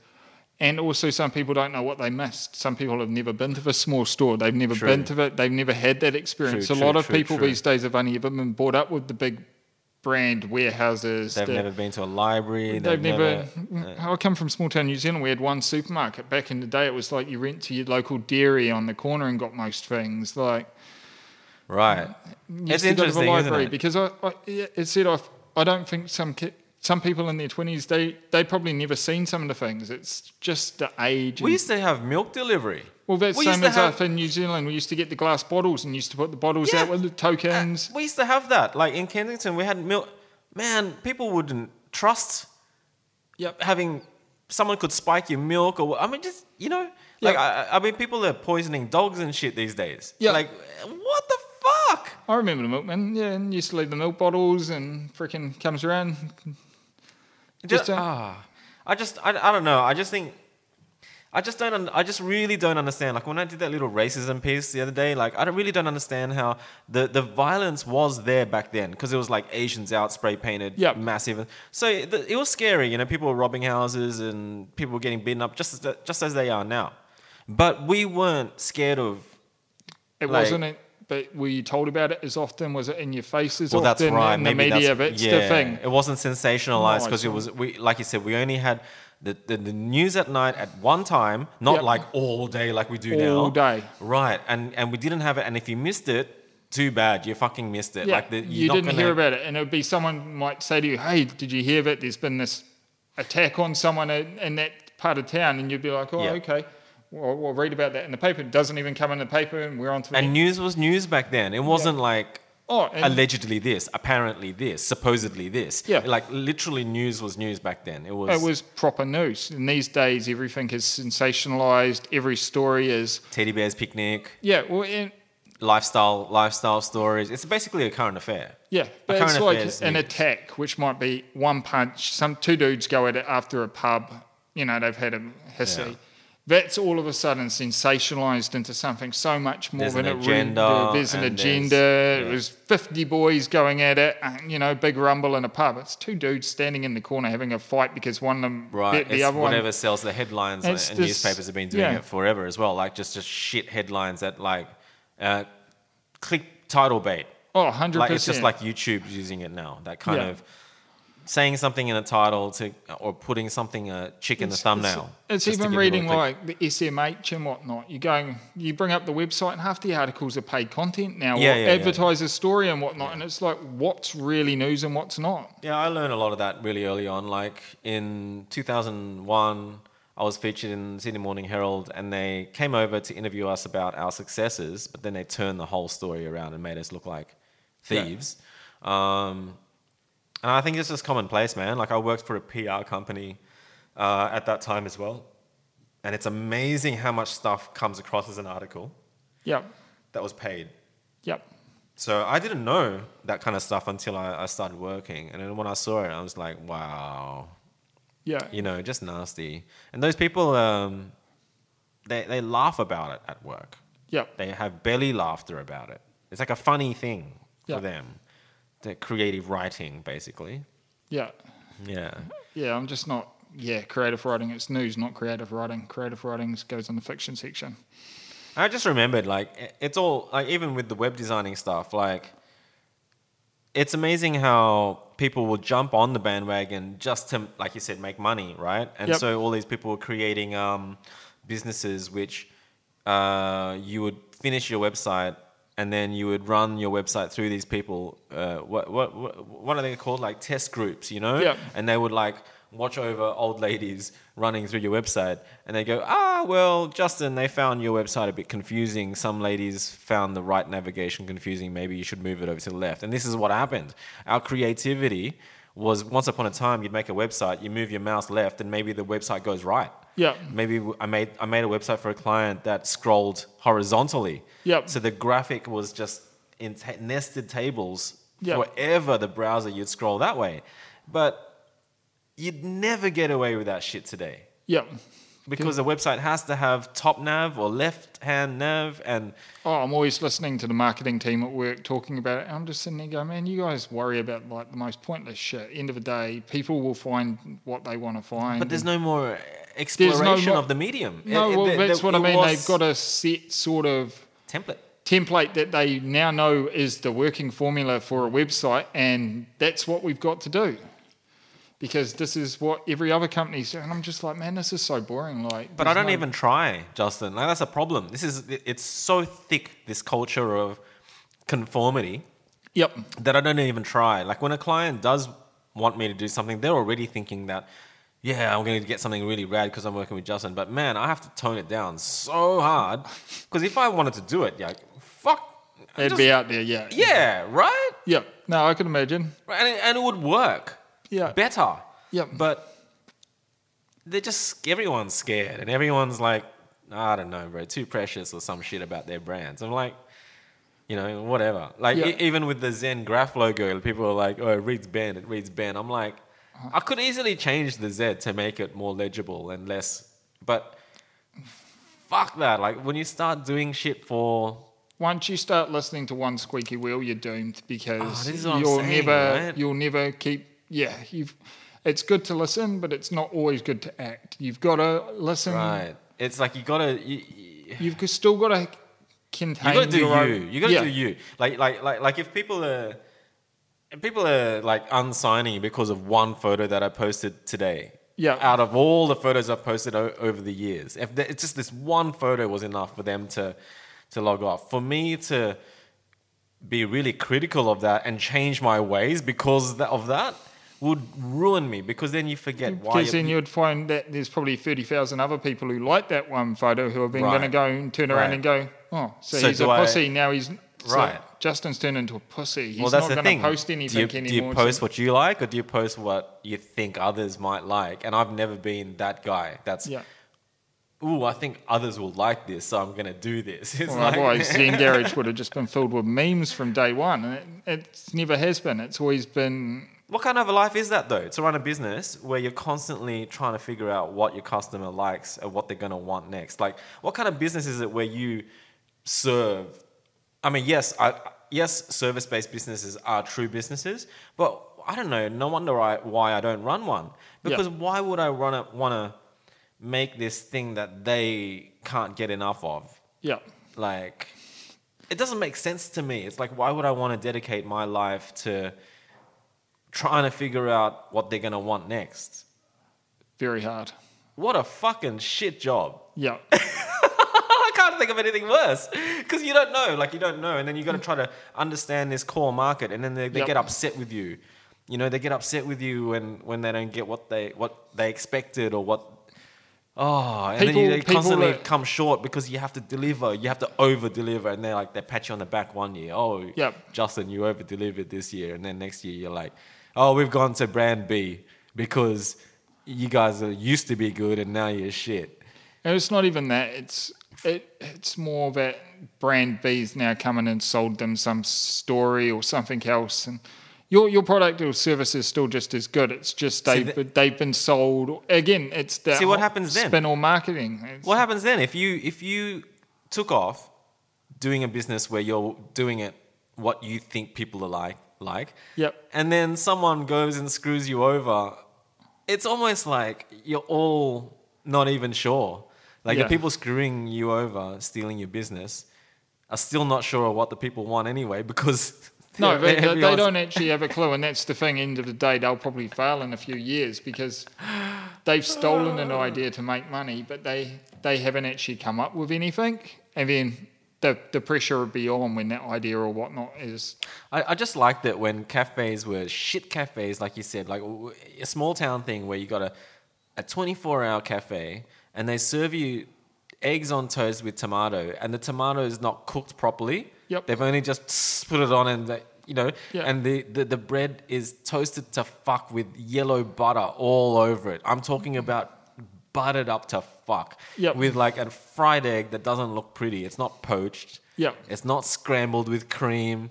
I know, it's the exact sort of place. Fucking and it's brought out on a plate that looks like it's been used 50,000 times for cutlery. That's all scratched. And you have the best D&M conversation with someone like at 4 a.m. or something. Yep. I'm just saying, like, that gold just doesn't...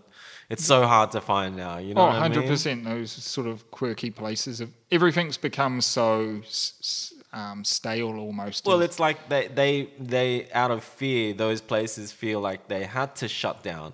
Maybe initially that they lost money because the hipster cafes had a queue. Yeah. And like I said, the guy that refuses to change had those shitty, cheap napkins with the tomatoes, the buttered up bread. But my God, it's sad that they've gone. Like, it's sad how people don't realise also what they had until it's gone, and then once it's gone, they're like the motor show. Like we used to have the motor show. My dad took me every year because I went to I think I went to the very last Sydney Motor Show, and it's never come again. But isn't it sad? It's like I remember people on the internet when we were pushing the motor show, people would say, get fucked if I'm going to pay $50 or whatever to see cars that I can go to dealership. And, it's like, I saw it change. I saw this mentality of whatever happened to if you're a car guy and they put on a show for you once a year where it's all cars. To going. What happened to basically something having to be compulsory to fuck it, I'm just not going to go. And this is what's happened. It's again, I think that's the internet though as well, because I can go or I can watch it, look at all the pictures and whatnot on the internet and someone else's vlog. Be at home, be safe, and be at home, be safe. Someone else's vlog, they're pretty much. I can vicariously live it through someone else, and maybe they're going to have a better experience than me because they know people at the show, or you know what I mean? It's weird, isn't it? Yeah. It's like participation in school for me was very much forced. You know, you'd go to a swimming carnival. Who gives a shit if you don't know how to swim? You're fucking getting wet. Oh, 100%. You know, you go to a running thing. Yeah. And I thought that was what was good about school. Well, I'm quite happy I got forced to do a whole heap of things at school because I wouldn't have done them otherwise. Well, I just don't feel like people are continuing that. Yeah. Like, I just don't think people are people are having a go at things, but it's all cloaked under copycatting. Yep. It's like somebody else has done it, they're giving it a go, and they're just basically doing the same shit that somebody else is doing. They're not adding their own personality because they're maybe they're not confident enough that they have a personality. Yeah, there's no flavour. Like, they're just not confident in their own, that they're interesting enough. I know they want to do it, but they don't have the confidence to do it. But they still want to put it out. And they're still doing it anyway. Yeah. And they get this is, it keeps coming back to this. It's almost like a fad thing. Faker kind of thing. It keeps coming back to this, you know? Like, I one Instagram post, I said, wannabe models or something like that, and I got copped heaps of shit for that. But I'm like, they're not models. Like, they're just not. Like, heaps of the girls that I shoot are just girls that want to shoot. Yeah. You know, they're not models. Like, some of them are starting to say, I think I'm a model or something, but they're not. Like, they didn't study for it. They didn't train for it. Like, there are models who know how to move and stuff, you know, and these girls aren't. So it's like, I'm copying shit for calling it how it is. It's just the whole spade. And that's what I said to you the other day. It's like, when do you become a hater? Like, at what stage does having an opinion make you a hater? Well, I don't think I'm a hater for saying that. That's what I'm saying. Like, I say a lot of stuff on the internet, and I've got quite a blatant opinion, and if I don't like something, I'll say it. I mean, I get told I'm a hater, and it's like, well, I'm not hating. I'm just giving my opinion. Like, I don't think I'm hating. Like, I don't think I'm hating by saying want to be models. Like, I think I'm just saying it how it is. No, but you're just calling a spade a spade. The girls who want to be models. But I'm being funny about it too. Do you know what I mean? Like, I think humour takes the edge off, surely. You're not saying anything bad about them. It's not like, I've got these girls who are dreaming of being model. You know what I mean? Or no, I copped it a bit from that. And it's kind of like, and I copped it a bit. I cop it a bit every time I post a sexy image too. But I'm like, get off it, guys. It's always guys commenting too. I'm like, get off it. I know the shit that you guys check out. And get off it. Like, what is this bandwagon that you're on right now? Because it's so uncool. Yeah, it's probably because someone's wife's seen him post another comment on the Facebook, and you're like, I'll go and impress her by putting in the clean comment. Oh, I don't think this is a bit risky or something. Okay, like, and it's like, I'm charging at my Patreon, I'm charging $5 a month access, and I've had a few comments that are like, as if I would fucking pay for porn, or you know, what pay for?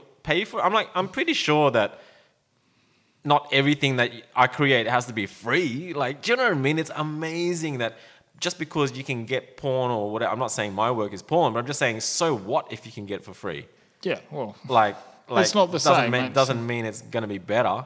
Like, that's the thing. Like, you can get a shitload of stuff out there for free. It doesn't mean it's going to be good. Yeah, 100%. And that's the sad thing. People don't. There's a lot of people, because you can get something else for free, they don't put any value in what isn't free. And this is the bottom line. You know, why are we all arguing against people who share such different values? And this is where the biggest arguments are. the biggest arguments on YouTube that I find are where two people share completely different values. Yep. And that's why it's such an interesting argument, because, you know, they don't see eye to eye. But you can't have a situation where they're being filmed and one person's going to back down. No, because if they're representing that side and they're representing that side, just say left and right, as if you're going to walk away with an agreement. It's going to... So there's basically, it's pointless. Yeah, and you're always going to have differences in the world, and everyone's going to be different. If everyone was the same, it would be a freaking boring place. And that's why, like, I don't understand why... I mean, it's just so difficult, you know what I mean? Like, I run a business where I do everything, like, I post up shit that I like. Yep. And I'm copying heaps of shit. I'm like, if you don't like it, just fuck off, right? I'm not saying that at all. I'm just saying if you don't like it, it's okay. It's okay if you don't get it. I'm being really melancholy about it. I'm not saying if you don't like it, fuck off, you know? But it's like, the message is still there. It's like, I'm not going to be posting stuff that you're expecting. And if that happened, then I'd be really upset about being so predictable. Yep. But again, I can't imagine how hard it would be to run a business that wasn't Zen Garage. This is what I'm saying. Like, if you're running a business where it's a service-based, and... I feel so sorry for some people that I don't know if I feel sorry for them or whether because they must work in some of these corporate environments. And I see it in the marketing team in my office, and some of them have come up with the most creative ideas, and you just see that they have to kill that idea and go back, like literally kills them, because they have to come back and put it back through corporate speak and in the corporate way and following the company's directions. And some of the ideas they come up with, I look at them and I'm like, man, that's awesome. Like, that is so cool. But, I know, and it gets watered down, right? Because some squarehead who's got no real idea, sitting in a square office safe office somewhere in a big corporate ivory tower, doesn't want to rock the boat or try something because they just want to keep doing what they know works. And that's the thing. That's going back to taking risks. You know what I mean? Like, big risk, big rewards potentially, and people playing it safe. It's safe culture. Yeah, we've become a very, very safe sort of society. No one's... Risk takers are called out, and people who don't take risks, they seem to succeed. It's the whole get married, buy a house, and go from there. Well, I don't even know about that. Like, I don't know of any or many younger people that are doing that whole work really hard, because I don't think people have... a lot of people have that consistency with their work. Like, I don't think they've got a job where they feel secure in their job. You know, I think what's happening is that the people that are successful in this day and age are the ones that are specialized. Yep. And I feel like the herd mentality of going to work in the herd, it's not working for people. What's happening is that people are working in the herd and then they're desperately trying to live as somebody else. Yep. It's almost like they're still in high school. It's like they're going to school and then they've all got this after school personality. Yeah. You know, I think I've even mentioned it with Catalina's podcast, something about like this whole dual life. Yes, we have two lives, but like it gets really tiring to do the Clark Kent Superman. It gets really tiring to do that. So I've just decided to roll it both into one. And I feel like it works better for me, because then that way when someone rings the doorbell, I'm not like, oh fuck, I'm wearing the wrong outfit. Yeah. It's like I am just who you are. You are who you are all the time. It just feels like it's less stressful for me in that I can't ever get caught out. Yeah. Yes, I can ruffle feathers and rock the boat and fuck shit up for myself, but at least it was... And it's always consistent and it's always the same. It didn't take thought. Yeah. You know what I mean? Whereas other people, if you're scared of saying things, then it takes thought, because you have to think about it before you say it, or you have to tippy toe. And if you're trying really hard to figure out what your clients want or what your customers want, then you're constantly second guessing yourself, because you're constantly wondering, are they going to be happy with this? Are they going to laugh at this joke? You know what I mean? Oh my God, how tiring is all of that? Like, I understand, because I've probably got a little bit of that, because day job and outside of work is quite different people. I have to be quite restrained at work. I can't say speak my mind a lot. Yep. Even that is enough. No wonder people blow up at work, because if you have to be a certain way, but you're another way in your head, and it's hard to change. Like, it's really, I find it fascinating that people can do it. Put on a hat, I said, it's literally debt slavery. It's the way I look at it. I go in, I make my money, and I get out. It's like school. It is. It's very much. And so school sort of trained us to do, like, somehow we all managed to turn up every day on time, and we all turned up with ties on and fitted pants and shiny shoes. Because that's what we were sort of brought up to do. Conditioned to do. Our parents conditioned us, and that's where we've gone. Now it's beginning to, I think, going forward, I don't know if there'll be that level of conditioning. I think slowly there's going to be more freedom. Look, I just think it's like this whole, there's a few issues that I have with like society in general, is like this bandwagon jumping thing is really pissing me off, because I've seen it to a point where I've seen people jump on the Zen bandwagon. Yep. We did really well for a while there financially. And as soon as I started to really realize, oh my God, this is going to turn into a bunning situation and I'm going to hate this business, I had to pull it back. You know what I mean? Yep. And now I'm happier again with the brand. I'm like where we were in the start. Yep. But it's like, I think the quality of the Zen products improved. And I think less is more in some ways as well. Yeah. It's like, without being rude, do you really want a freaking Zen beer cozy and a Zen this and a Zen coaster and a Zen... That's where we were going. We were selling Domo-kuns and we were like, what the fuck are we doing? Do you know what I mean? It just got to a point where... You slap your label on everything. What value does your label have anymore? Where is it? You can't... And that's the thing. Like, I've always had this thing in my head. If you give me $1 million, would I be able to make the $1 million make more money? And you know what? The honest truth, like, it's taken me fucking forever to answer. No, I reckon I just blow the $1 million. And that's life for me. It's kind of like, man, when you put your own money behind your own brand that you love so much, and you've got your ethos and you got, everything's you. Everything's like, I can live with it. Yep. Because it's not like I'm promoting somebody else's brand that when I put my head on the pillow at night, I don't really know what they're thinking about the brand or where it's going to go. So I'm kind of like, the confidence is soaring high. Yep. You know, and when someone doesn't get the brand, I truly do understand that they don't get it. And I'm truly like, man, I definitely rub people up the wrong way sometimes. So there's no reason why my brand shouldn't as well, you know? Yeah, but your brand's an extension of you in some ways. And it is for everyone. And this is why, like, I think I don't want to be that fucker that thinks I'm a small percentile, but over time, I think I am, you know? Like, I've seen David Carson, he's an amazing typographer, speak, and he said that it was intuition was the reason why he moved something from the middle to the top left corner. Yeah. And I'm like, you motherfucker, you can't tell people that, because it gives people no hope. Because then people are like, fuck, I'm never going to learn to be as good as that because I don't have that intuition. No, it can be taught, right? Like you can teach someone to want to learn. You can teach someone to find their drive, an obsession to get good.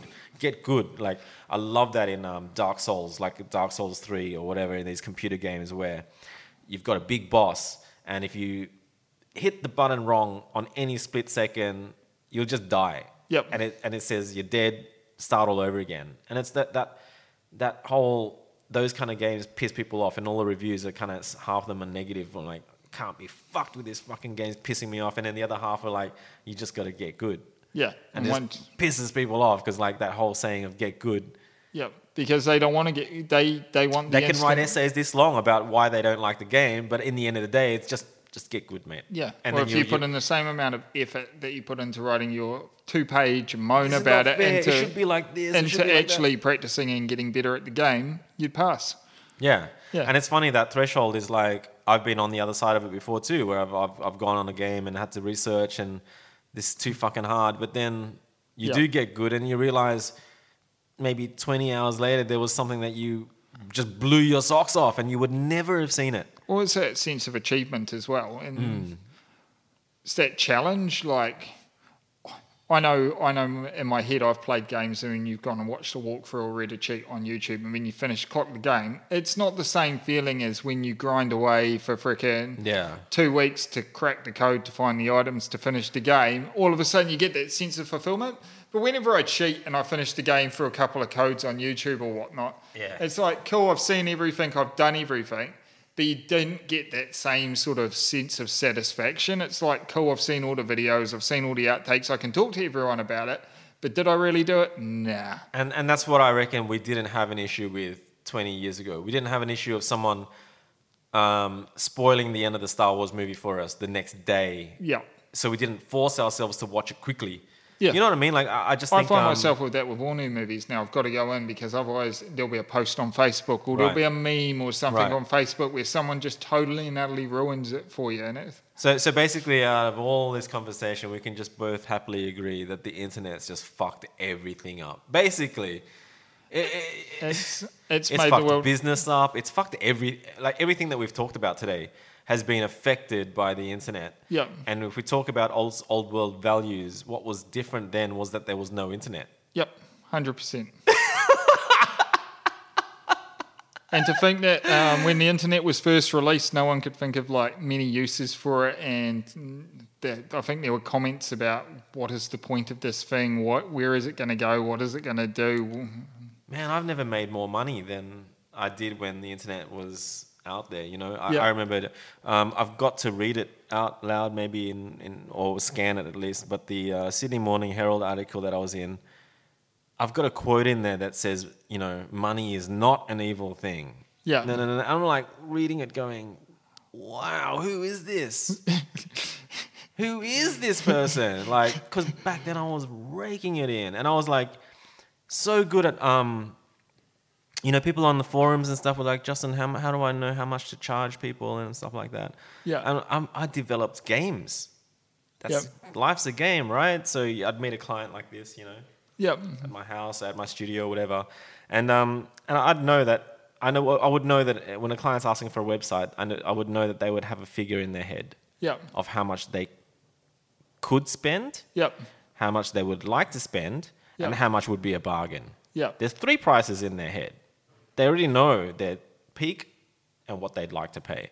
So when they always ask me, so Justin, you'll send us a quote, you know, and I figured like, man, I used to write like the 20-page quotes to look so professional, break down every little bit, like 3 web mock-ups for 3,000, 1,000, you know, whatever. And then I realized like I was trying so hard to play their game, their corporate game.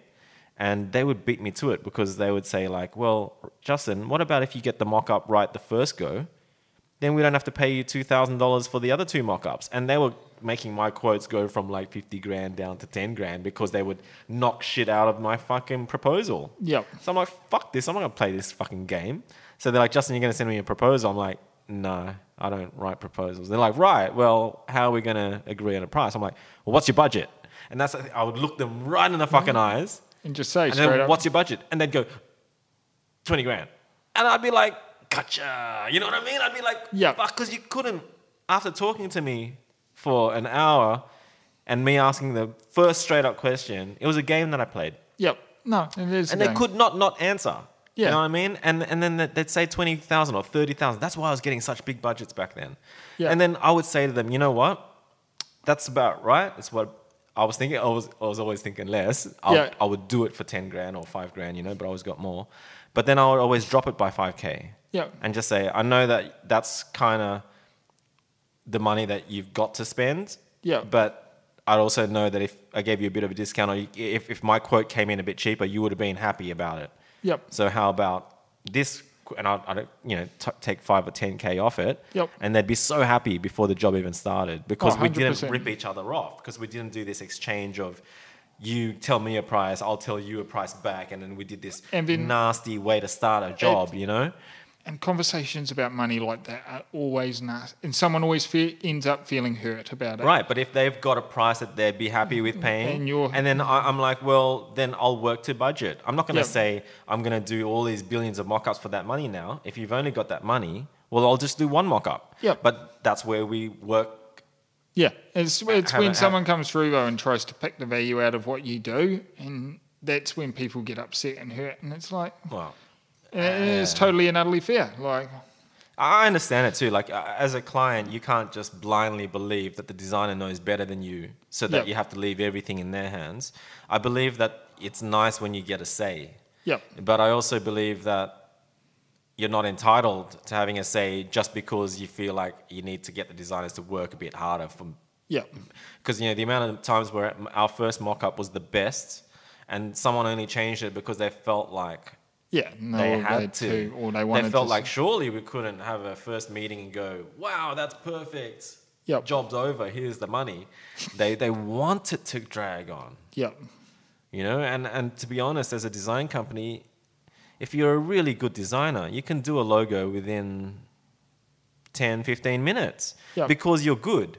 Yep. You hire a junior designer, it might take them 3 months to do it because they fucking have no idea how to do logos and they're desperately trying. Yep. But it's like, I feel guilty for charging so much for 10 minutes worth of work, but I've got the skills to do it in 10 minutes. So it's a tough call. Do you know what I mean? It really is. It's like a business is funny like that.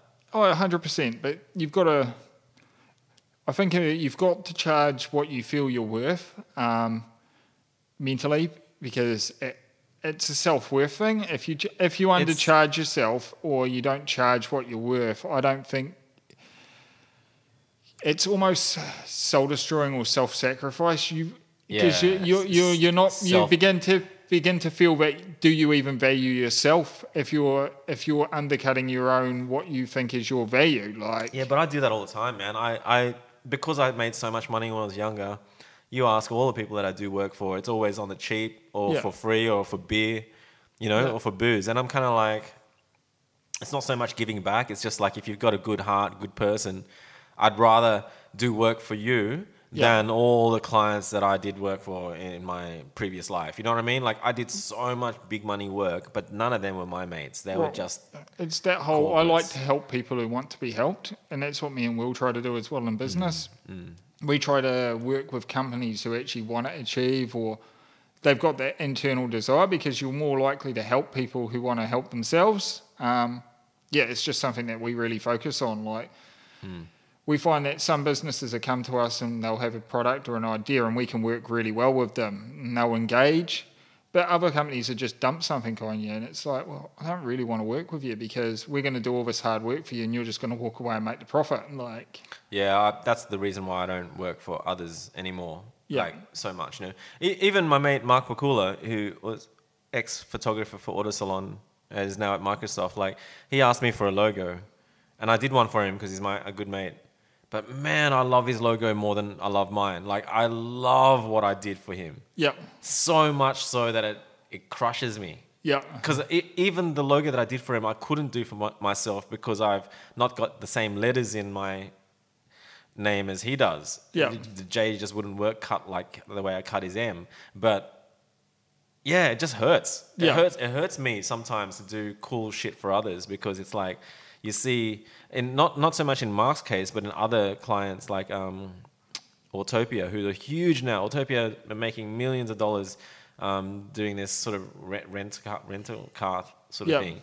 And, like Jeff, the guy that I did the logo for, I did it for chips, cheap as chips, and then when I saw him at a car meet a year later, he's like, check out my watch. I'm like, I don't know anything about watches. He goes, you know how much this fucking watch is? Like, man, we made our first million. I'm like, yeah, but I did that logo for nothing, No, I hear you. They're all a little bit crap.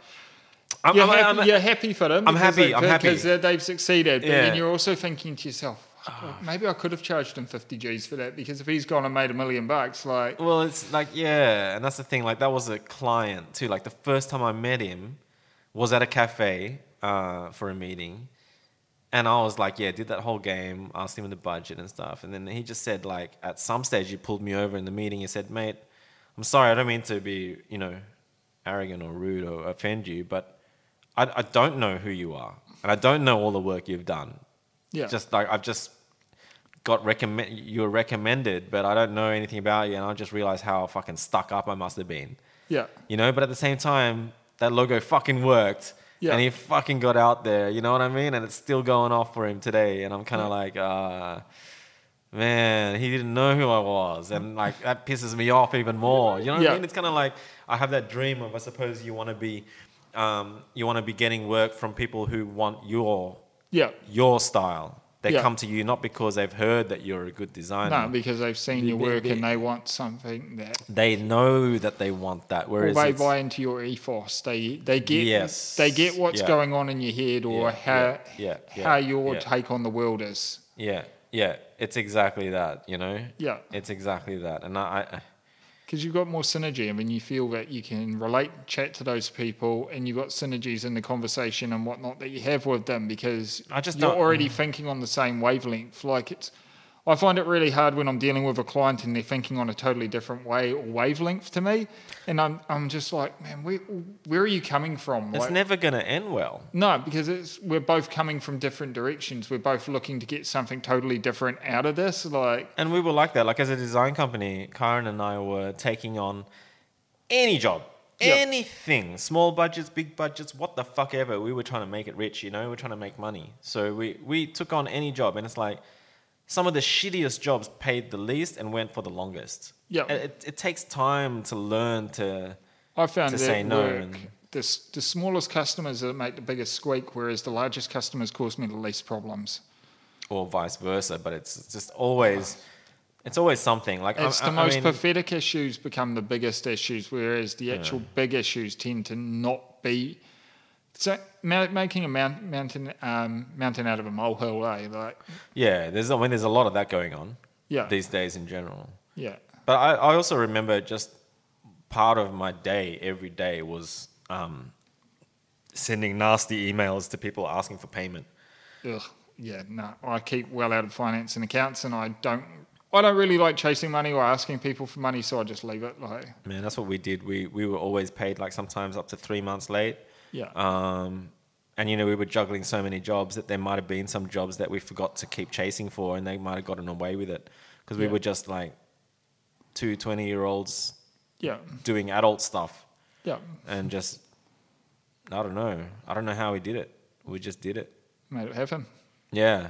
I couldn't do it now. That's what you've got to do. Sometimes. I mean, we're juggling 10 jobs at a time sometimes, 10 web jobs. Yeah. Which is, I couldn't do that today.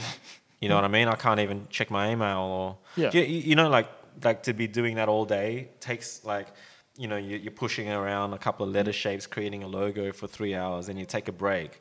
Then you work on creating some HTML for three hours and you take a break. And then it's just like... Non-stop, mental stress. And I did it. And I did it. And I loved it.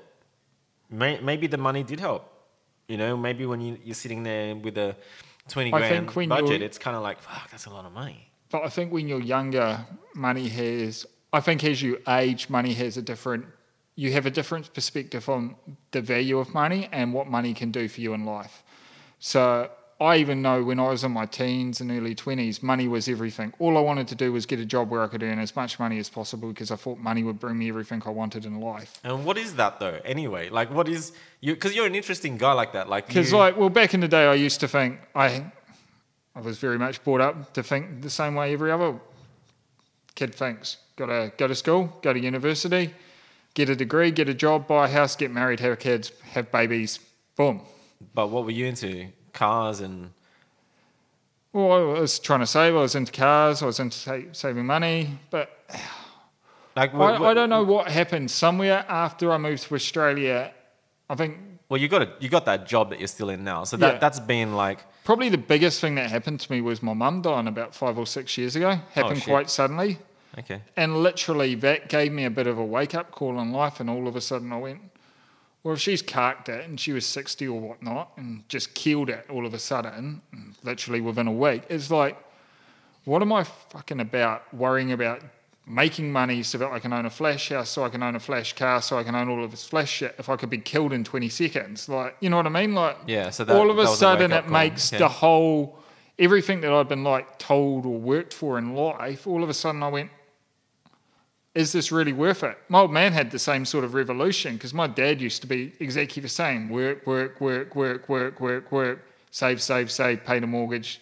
Yeah. And that's pretty much all he ever did. Yeah. When all of a sudden he's gone, holy shit, I've lived 50 odd years of my life. Yeah. And all I've ever done has been basically a debt slave. Yeah. And all of a sudden it makes you wonder, like, is all this money and everything going to bring you to happiness, or is it actually getting out, doing life experiences? Like, I'm quite happy now if I can build a container house in New Zealand in a few years' time, move home, live on a farm, and freaking that'd be it for me. I'd be quite stoked. Like, but that's the thing. Like, if you don't have a goal like that, then you are just treading water in a. Well, I think you take the generic goal, and it's not until you come up with your own goals in life you'll just run with whatever the generic sort of all the sheep sort of goal is, which is get married, buy a house. And you tell me how many people tell you, go, what should you be doing at the moment? Saving to buy a house, saving to buy a house, saving to buy a house. That's what it was. Even these days it still is. Everyone's clambering to get in the property market, to buy a house, to buy a second house so that you can freaking...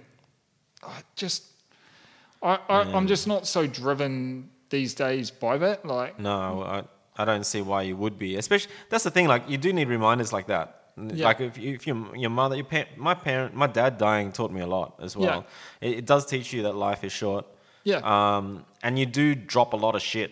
Oh, it made me all of a sudden just realise, like, the shit that doesn't really matter. And this is the thing. This going back around, people who haven't had that loss are full of shit. This is what it comes back down to. It's just like not everyone is equal. You can't have equality when there's so much different age groups intermingling, and so many different people of experience and no experience, all intermingling.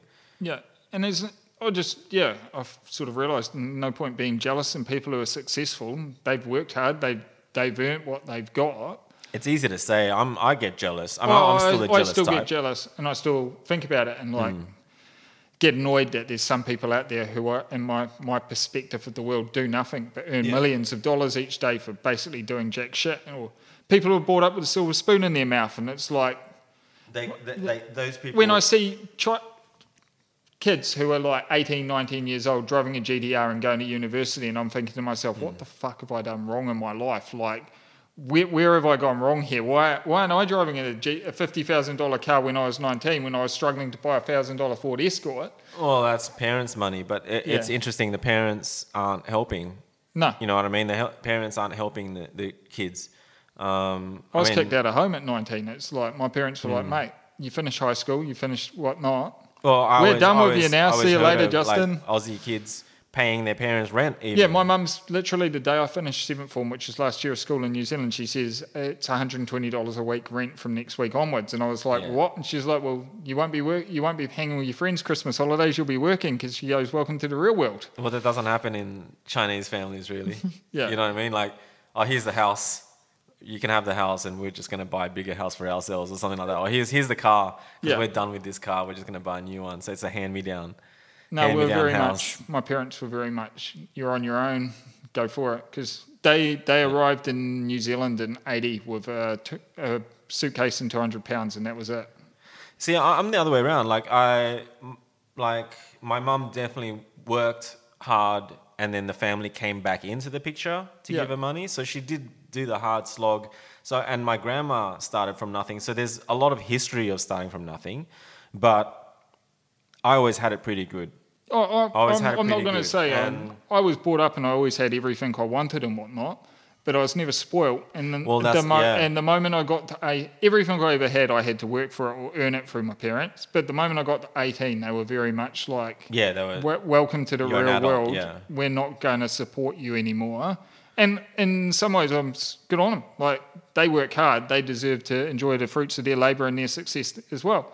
And that's something that my old man started doing since Mum passed away, because he used to just whittle all the cash into bank, and all of a sudden he realised, mate, it's not what good is it sitting in the bank looking at digits on your computer screen when you can be travelling the world that's exactly what experiences. My mum's done exactly that.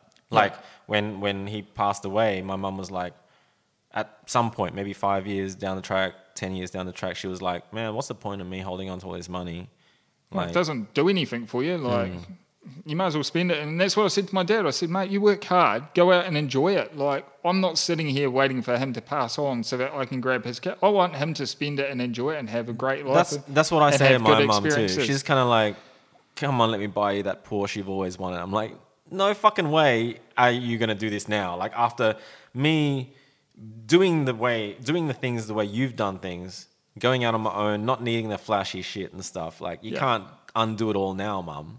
Yeah. So she's trying, but I'm like, there's better things we can spend money on, like traveling. Yeah. So she's like, I'm like, well, you got all the money in the world? Well, let's go. Travel together. Have experiences. Better than her giving me a Porsche, which is going to undo all the hard work that I've done. Do you know what I mean? I was always so into my mates and my Aussie mates, and I understood how they didn't have things that I had. You know, when I went to art school, design school, my grandma would cook an extra container or two, so I'd bring them some food. Yeah. Because every night they were just eating $1 Lebanese bread, and we'd cut it up and get a few different dips, and we'd just eat that, and we'd get a long neck each, and that was dinner. Yeah. But like every now and then, you know, grandma would cook up a storm, and they'd be fucking scoffing it down, these arty fart students, you know? Yeah. And I'm kind of like, man, I'm embarrassed of the advantages that I have. Yep. Like where in third year uni, everyone was basically had to go out and get a computer. Like they were like, if you're going to pass this course, you're going to need a PC. You're going to need a PC. And Power Macs were like ridiculously expensive, but they were the non-Power Mac versions. And my parents were happily going to get me the tower, you know? Yeah. But my mates were going to get the LCs, the small little units. Yep. And I'm like, no, just get me the LC. Because I don't want to be having that advantage of having a tower. And I was always that guy, embarrassed about the money. Yeah. Not. Whereas, you know, the kids these days show it off, right? Like a Merc with the P plate. Oh, but that's offensive. It's like, what happened? I don't know what happened to the be humble kind of like, honestly, like, isn't it embarrassing that you're learning how to drive in a car that costs so much and everyone around you knows how to drive better than you, but their cars are worse than yours? Don't you find that embarrassing? I would find it. Oh, yeah. One, I couldn't imagine giving my kid who's 18 a $50,000 or $60,000 car in the first place. I mean, because it's that whole value thing, though. Like so there you go. The parents. I remember working for months and months and months to buy my first car, and it was like a $1,500 Ford Escort. Yeah. But because I worked so freaking hard for it, it was your car. It was my car, and I loved it. Like I loved that thing beyond belief. And this is the thing, like, and if someone put a dent in it or something, you'd be so upset. Whereas a guy who has the flashiest car, put a dent in it, just fix it. Yeah. Like it doesn't matter. Yeah. And it's like, this is the thing. It's like the lack of care, the lack of learning how to drive a manual before driving an automatic. This is what's wrong with everyone. This is it. The lack of the craft is gone. You know, like I talk about that person crafting a product out of a block of wood.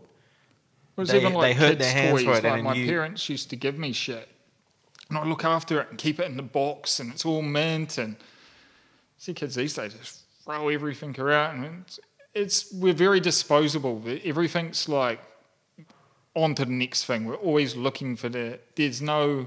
It's just so disgusting. Even like that comment that I made before about like me posting up a sexy photo and then someone saying, you know, fuck that when I can get porn for free. Why is porn free? Porn isn't free. Like, what do you think? These people are actually like fucking each other and getting diseases and shit for no money at all? I mean, there's money. It's a big business. So it's like... And if they are getting it for free, they're probably going to a site where they're taking it. They're taking it for free because it's a stolen site. They're not actually even going to the actual website and paying for the porn. So in effect... It's just, in effect, exactly. This is the thing. They're thief. It's the same as pirating a video or stealing a logo or something like that. They got no right to give you any shit because at the end of the day, they are the lowest of the low. Yeah. They are thieves. And this is what I'm getting at. Is like, I look at those comments and just think it's just such a wrong comment to make. It's so hypocritical. You're saying... Right. You're giving me shit because I'm not going to give you free porn, but you're going to someone else's website and not even paying them for the content that they're given because you're going to a dodgy site like RedTube or something. You're not even going to castingcouch.com, you scumbag. And that's why it's not even worth replying. Do you not understand? Do you understand? It's like when someone is so it's not worth far off the mark. No, not worth giving them the attention or the air to breathe. Like, just, Yeah, I kind of want to write an essay every time, but it's like, oh, man. I'm just getting lazier and lazier with replying to the haters. You know, I used to love it. I used to thrive on the thousands of people that would be reading the arguments. I think haters hate it more, though, when you don't reply because you kill it for them. You've killed their argument. You've killed their whole battle. What am I having? Cricketer's Arms. Is this Cricketer's Arms from Surrey Hills? Oh, Melbourne. Cricketer's Arms is a cool pub in Surrey. In Surrey Hills. Wait, I should... I've got one here. Oh, no, I don't. Can you please? Yep. Awesome, thanks. I did have one here. Yeah. All right, man. Well, I reckon we'll wrap it up soon. But I'm sorry for not recording the intro. We did talk about interesting stuff for the first half an hour. We were talking about like YouTube taking over the world and all this kind of shit. But the end of TV and the rise of YouTube. I wonder what's going to be next. I always thought it was going to be Vimeo for a while, but Vimeo died. Vimeo? Yeah. Yeah. No, it was too arty. It was too designer, and it was like about the quality. Yeah. Whereas YouTube's just anything. It's just YouTube's shit quality, and YouTube's just Well, YouTube, like, what's interesting about YouTube is, you know, you and I could just record this video right now with the phone and upload it to YouTube. Well, I think that's the thing. YouTube is it is like Earth, though, almost. It's such a variety of spectrum of stuff on there. There's crappy phone-fed videos down to full-on people creating content using a studio these days. I don't know how it works, though. This is the thing, like Google, and I don't know. There's so much conspiracy going on. Like, I have no idea how come you can upload a video and at the same time somebody else can, but then one of them get found, the other one doesn't. It's just the algorithms, word alone. Everyone is moaning about that on the YouTube videos ever at the moment. Since the start. I'm just saying. Apparently they've recently changed something on YouTube where it's not to do with subscribers, it's to do with people viewing your videos. I don't know, but they've got some sort of funky system. And this is the thing. Like, once upon a time, there was Netscape, Alta Vista, Google, whatever. There were multiple browsers, which the world was more honest then. Yeah. Because now with only one browser... Yeah. It's like, man, those people are paying to be on the first page. You know what I mean? And it's 100%. Back in the day, though, it wasn't... Yeah, you didn't pay search engines. You did your actual created good content and whatnot. Yeah, so now the world isn't the world. This is what I'm getting at. When you've got the people up the top running it, like... censorship on YouTube is a legit, real deal situation here where they can get so powerful that they can feed up political information that is... of a particular side and not on the other side. Yeah. Because of... And this is what I don't like, that whole investing in other people's technologies and cultures when you have no control over it whatsoever. That's why I hate my content living on somebody else's content. Yeah. I don't like that idea. So it's time for ZenTube. Yeah, just for ZenTube. No, but I just don't like the idea of like, boom... No, well, we could have years invested into their website, and then their site closes or shuts down. It's much like the whole Photo Bucket Image Shack thing, where everyone got shafted by Photo Bucket Image Shack when they changed something, and then all the images were broken across all my forums and shit. Yeah. So basically, that's a major They issue. went in and told everyone, if you want to have the images still in there and have them still linking to the forums, it's $400 a month or something. They did that with Flickr too. So all of my threads. All of my build threads, which I spent so much time on, have broken images. Yeah, and essentially I think... And the worst part is, if you didn't go to Image Shack and update your password by the 31st of December, you lost all your images. Because I went into my Image Shack the other week looking for a picture of one of my old cars because I know it was in there. And then it's not there because you didn't do something. Because I didn't pay them and it's now blank. And it's like, if you want us to restore this, you've got to pay a fee. And I'm just like, you guys are dirtbags. Like... That's fucked up. Like policy change like that. That's what I'm saying. It's like you rely on somebody else's technology, and then they fuck you eventually, and it doesn't matter if you were there from the start. Yeah. You know. But at least we've got this. We can't complain too much because at least we've got this platform to at least get out there in the first place. And mate, I'm using it to my advantage. Yeah, 100%. I'm using the internet. I've always been. I mean, not many people know that about me, but I was one of the first web designers in the country. Yeah. And I designed the first e-commerce mock-up of what an e-commerce homepage would look like for Telstra. Yeah. And they didn't even call it e-commerce. Yeah. They didn't know what to call it. Electronic store. And I was designing a fake Telstra CD store. So we had like Virgin Records and, you know, those kind of big record shops. Yep. And they're like, Justin, just take one of those shops and see what it would look like on a website. And I created like this thing with because 640 by 480 resolution, you know, and I could only fit 4 CD album covers, and I offset them so they weren't so boring in a straight line. One of them was up, one of them was down, one of them was up, one was down. I had like 34.95 underneath it or something. And then I created, how am I going to do this? Like, I created the buy now button. Yeah. No one told me. Yeah. I just came out of design school. Yeah. I'm like, how am I going to make a call to action? How am I going to add this to a cart? Yeah. You know, so I created this huge orange buy now button that when you rolled over it, I had this JavaScript that had a rollover state and an on state as well. And it was like, man, blew minds back in the day with such simple shit. Yeah. But I didn't know what I was doing. No. Like no one knew, you know? Like it was like, what does a shop look like? No, who thought we'd be ordering groceries on the internet 10 years ago? Yeah.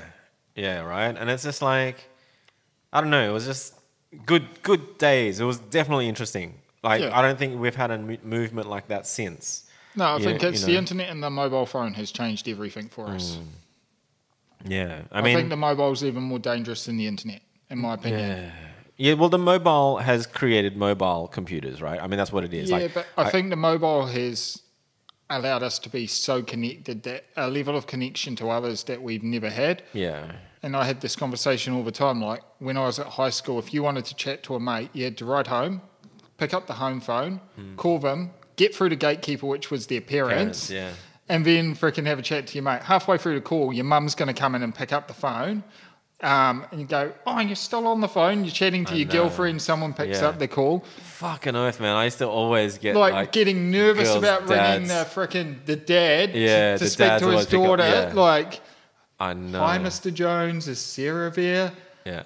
What are you ringing for? Rah, rah, rah. You get through that and finally get through to the parent. I remember all of that. And like, you just or losing the talked cordless all night, right? The phone's ringing somewhere in the house and your mum's going nuts. No one knows where the phone is. It's buried in the bottom of your sister's bed somewhere. It's just, Fuck, those were the days, man. But that was the thing. You didn't have a mobile. You actually had to like organise stuff. Well, I'll meet you at the cinema at 9 that's right. p.m. Town hall steps, and you had to be there. Like 9. half an hour max, and they would walk. If you were late, you knew that they would see you later. Don't worry, man. I'm 10 minutes down the road. Don't worry, I'm coming. And it's like, Well, that's the thing. Like, I mean, I don't know. We fucked ourselves over then in that case. You know what I mean? Like, it's so many more distractions today that people just are busier than ever, but not really. It's just busy with distractions. It's busy with bullshit. Yeah.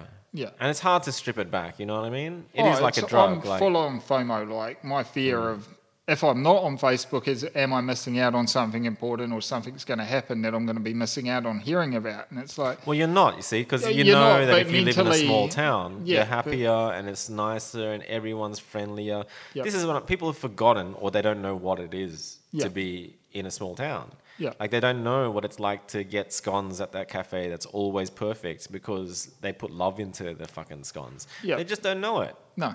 You know, like, I think a lot of people maybe... What happens is the young kids go out to the Blue Mountains or whatever, and when they do stop off for a pie or something, they're wearing their hip-hop gear going, fuck, whatever. You know, like, I went out to these rocks, the white rocks, Bandina. Yeah. And, like, there's a group of Asian kids there, and they were obviously Westies, man, because they were yelling fuck and shit and stuff out of the top of their lungs. And I'm like, man, if they just shut up for a second and just... Enjoyed it. right? It was the most beautiful thing, and people were there doing this trek, and that was the end of the trek. Yeah. And you get there, and there's this big group of Asian kids that are just screaming fuck and shit and pussy and cunt and stuff. I'm like, almost, guys, calm down. But I don't want to punch in the face either. Yeah. But it's like, man, that's everything that's wrong with the kids. Yeah. That was internet generation and a half. Phones out, fucking piggybacking, causing a ruckus, and like not even just appreciating. Well, it's the instant gratification generation. Not even like, respecting other walkers and other hikers. You know what I mean? Everything's so instant these days. Another good example is like I went to Taiwan when I was 15 for a 6-week holiday. Took freaking 20 rolls of film. Took me about a month and a half of getting the film developed, going to the store, you drop it off, you pick it up 7 days later. It cost me about $300. But, you know, these days it's like go home, throw the memory stick in the computer and it's there. It's like, I don't know, there was almost an excitement to me as to seeing what was on the film and how good my photos actually were. Like, because I come back and I was like telling my parents about this and that. And it's like, oh, I'll show you when the photos get developed. And I'm sitting there going, frick, I hope they're good photos. Like, I quite enjoyed that. Like, well, yeah, there's like, it's getting to a point where no one shoots film anymore because it's that hard to get film. And it gets to a point where shit just fucking is no longer an option. Yeah. And that's when I get upset. I get upset when I realize I'm one of those people that stopped supporting it in the first place. Yeah. And no wonder. It's like the Murder Show we talked about, like film, like an old mate, Jess and I, we were dying to pick up one of those cheap disposable cameras, and we both 100% in our heads thought that they're everywhere. I've got a cardboard Fuji one sitting at home, brand new in a box in my cupboard. Well, they used to be on every single supermarket aisle when you're checking out. Yeah, same as like all those stands around the city, little like tourist shops or whatever. That sell the water always used to have the disposable cameras. So in our heads, we were 100%, we'll find one for sure. We walked everywhere. We were in Melbourne. We just wanted that style, that film style. Yeah. Bro, we couldn't find any. And we would just realize that at that particular moment, both of us just got called out from old generation. You just got fucking called out. You know what I mean? It's like hopping on the bus with only spare change and realizing, oh, sorry, there is no change on this bus. We've only got Opal card only. Yeah, and it's kind of like, wow, I got called out. I got it happened to me. Yeah. It's happened. Yeah. Where something just changed and took over. You know, you'd be at the airport and then you got to do this and that and stand here and do this and fucking look at that. And you see the old people struggling with it and then the staff going, look at here, standing there. It's like, guys, calm the fuck down. They're not used to this. Yeah, 100%. You know what I mean? Like you almost they're used sound to an easier racist experience because like where they pretty much walk through a gate. They don't speak your language. You're telling them to take your glasses off. Take your glasses off, man. Take your hat off. It's an old Asian 80-year-old lady. Bro, calm the fuck down. This is confusing for me, let alone... Yep. She's got to look at this on an angle, stand that way, and make sure she's got all the gear off her head. And it's like, oh my God. No, 100%. You've got to put the fucking photo in passport down. In the thing. It's difficult for people who've never done it before. It was confusing for me the first time. Oh, emptying your pockets, throwing everything in trays. It's all out of control, isn't it? Yep. Process for process. So where to from here, Justin? I mean, you're this technical brain who's crazy about motorsport, who's working for the man, doing a shitty job that pays for the bills. Long-term plan, hopefully, if we can get things rolling with myself and Will, the long-term plan is to bring some of the products to Australia and set up business and start selling the tanks, the septic tanks, and all the water collection products in Australia. You only need one thing to take off, right? Once one thing takes off, we're going to invest all our effort into aquaponics, and that will be it. I mean, hopefully, eventually they'll make cannabis legal and we can just grow heaps of cannabis in containers using aquaponics as an awesome way to create it. You're a smoker? Yep. I've been a smoker my whole life. Are they making it legal? I would suggest in New Zealand and Australia it'll be decriminalised within 10 to 15 years. I reckon even less. I think it's been happening for a long time. well, they're going to have to replace tobacco tax and the revenue they make from that from somewhere, and this would appear to me to be an easy option. Have you been to Colorado, or have you been to an American country state? Sorry, where there's not yet. I think we have to go. As smokers, I just want to experience what it's like to be in a place where you're free from guilt. You know what I mean? It's like California. To me, California, they reckon it's the most anal American state. So they've got the most restrictive laws about emissions for cars. Right. Trying to keep a car legal in California is just about impossible because they've got so many strict emission laws. Yet they've gone and legalised weed. Yeah. And it's just like, holy heck, what are we doing? The governor of Colorado fell off his chair when they took the tax take after the first 6 months after they legalised it, when they got 251 million or something. And he just goes, why weren't we doing this earlier? Well, we're doing it with cigarettes here. I mean, $30 for a packet of cigarettes is... I mean, that's the most expensive cigarettes in the whole planet. Yep. I'm pretty sure. New Zealand's up there as well, I believe. They're like $40 for a pack of 25s or whatnot. Well, it's just wrong. Like, I mean, it's crazy. I mean, but at the same time, I get it because that's doing nothing but harm. Yeah. You know, there are medicinal properties to weed, obviously. So. Yeah. But I don't know, man. I'm pretty sure. Like, I've heard an inside rumor that they're taking it off the MDTs because they're making way for legalizing it for medicinal purposes. Yeah. And apparently they put cocaine on MDT, so that's going to fuck all the lawyers up now. Yeah. You know, I kind of like it. There's going to be some very stressed lawyers then in Sydney if that's... Because I'm kind of like, why do the MDTs pick up everything but cocaine? That's a fucking conspiracy and a half, because all the rich people in Australia and Sydney, all the movers and the shakers, all they do is coke. Yeah. But like, I'm surprised to hear that they're testing for coke, because that's going to fuck a lot of people that drive Mercs around. You know what I mean? Like, there will be a couple of very embarrassing high-profile people who get done, and then all of a sudden that law will disappear because they will kick up such a stink after they've been... Coke. Yeah. I know coke makes that industry run, man. The really rich, the filthy rich. I know that they're on that shit. Oh, 100%. That's when I worked at the Hilton in Auckland. The guy who owned it got busted, and it was him and about 15 other high-end people from the top end of town in Auckland were all done for... It's the worst fucking drug, man. I don't know. People love it, but I'm like... I know Sydney loves it, but fuck, I've never loved it. I've never loved something that if you have it, 10 minutes later, you've got to do another one. Like, get fucked. It's so expensive. You've got to bump all night. It's that Sydney...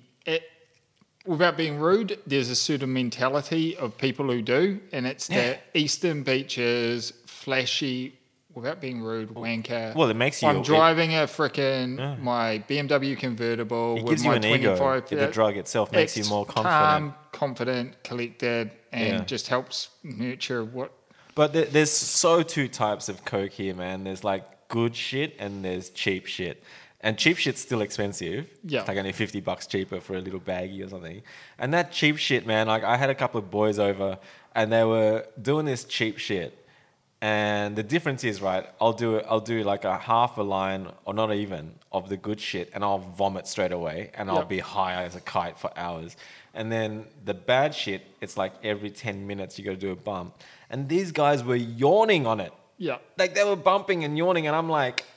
That's not a good look. That is disgusting. It's the worst thing I can think of. Like, it's as bad as, people who drink and pass out or whatever. It's the same shit. Yeah. But, like, that's a very expensive thing to have. Oh, it's just to sleep. Like people are saying as far as, like, I need to do a bump before bed. I'm like, are you fucking serious? This thing is meant to be, you have a bump and you go and rage. Yeah. But if people that I talk to that are addicted to it are like, they bump to just go to bed? Yeah. They're treating it being it's become almost like Libretolin. Well, I just find that like that is something that just I experienced recently, and I think that is next level hardcore. Like I love weed, I love drinking. I reckon I'm pretty hardcore with it, but like I think that is next level. Like I think like I think it's a cost thing and it's an image thing. And it's much like driving the flash car or having a nicer watch. I've moved on from this and I'm now at this level. Well, you just need a new drug, don't you? If you're taking it and it's making you go to sleep, then you know you need a new drug. Like Well, it's it's like everything. It's you need to get into it's that a cyclic thing. It's sort of you become too used to this because you've done too much of it, so you need something else to give you that new hit. Yeah, I love slippery watching really intelligent people who do TED Talks and stuff like that talking about them giving up weed, and it's really fascinating because they're the people that get trapped by it the most. Yeah. Because they're creatives and they just get so trapped by it. The next thing you know, they're not writing at all anymore. They were writers, and the next thing you know, they're writing stoned, but they're writing different, and it's not as good. And then like they're the people who end up having to take a stronger drug. Yeah. Because they want something else. To find out what's wrong with them with the marijuana. And then they go on these trips to India or whatever and find something to take them out of mind completely. Yep. So that they come back home and they realize that the weed is evil and that they didn't like it and that they had to break up with... They always look at weed as a relationship. Yep. The people who are the most involved in it and have gotten rid of it are like, I just had to break up with her. Yep. It's always a her. It's always Mary Jane, and it was a relationship, and she just, it's so. It's an interesting one. Different people in the way that they look at drugs and how they think of it. Some people think of it as it's a really, really interesting and massive topic. I find it fascinating, especially the people who are the most distinguished writers and politicians and stuff who have come out years afterwards and saying that, well, during this period of reign, they were stoners all day long, you know, and they had like big equipment and everything, and they were like, these guys are. Forget his name, but man, he's an old dude now, is retired, he does all the big TED Talks and stuff like that, but he's just come clean on the Joe Rogan show about his addiction. Yeah. And he was like, because he's loaded, he was buying like, he said like the amount that he had in the house and all the volcanoes and gear that he was buying, he would buy like 3 or 4 of them just in case one would break. Yep. Is like if he ever did get caught, he'd go to fucking jail for this shit. And he's 100%. Just a personal user, but it's just because he's a filthy rich. Yeah, he can afford it. He's like, we're just gonna buy it in bulk. Yep. But it's just fascinating, like, you know, that image of the guy doing nothing at home, being a stoner, watching Netflix all day. Oh, I think it's a crack up. It's the generic stereotyping of someone who punches billies. That means that they're the person who's they're dumb. They're dumb. They're from Western Sydney.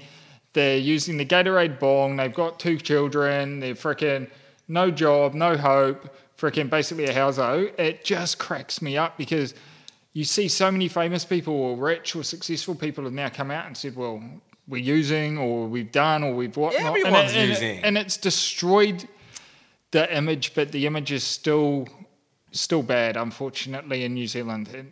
Oh, no, it is. It is. And I still think it is bad for people who lack drive to begin with. Yeah. All right. If honestly, the reason why I smoke pot is because I'm so fucking hyperactive. My brain is going a million miles an hour. I can create a new business a day easily with a new logo, a new website, new Instagram, everything. I can do that every day of the year. Yep. I need to be slowed down. Yep. So it's a bad drug for a lot of people who are slow, sloth-like to begin with. Then they have it and it becomes a problem. But like for someone like me, I've always used it as something to slow me down. Yeah, it's like your Ritalin.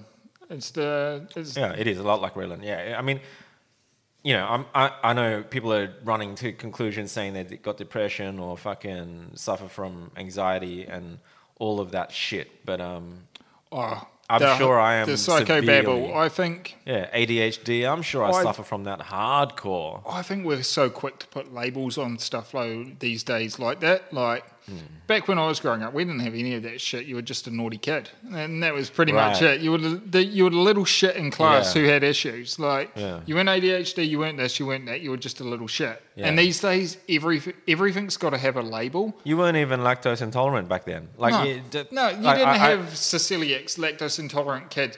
I remember going to school, we had one girl who was allergic to milk, and that was pretty much it. And she was actually allergic to milk, but the rest of us, we all just ate whatever we ate. Like, well, on television every day was drink your glass of milk if you want to be healthy.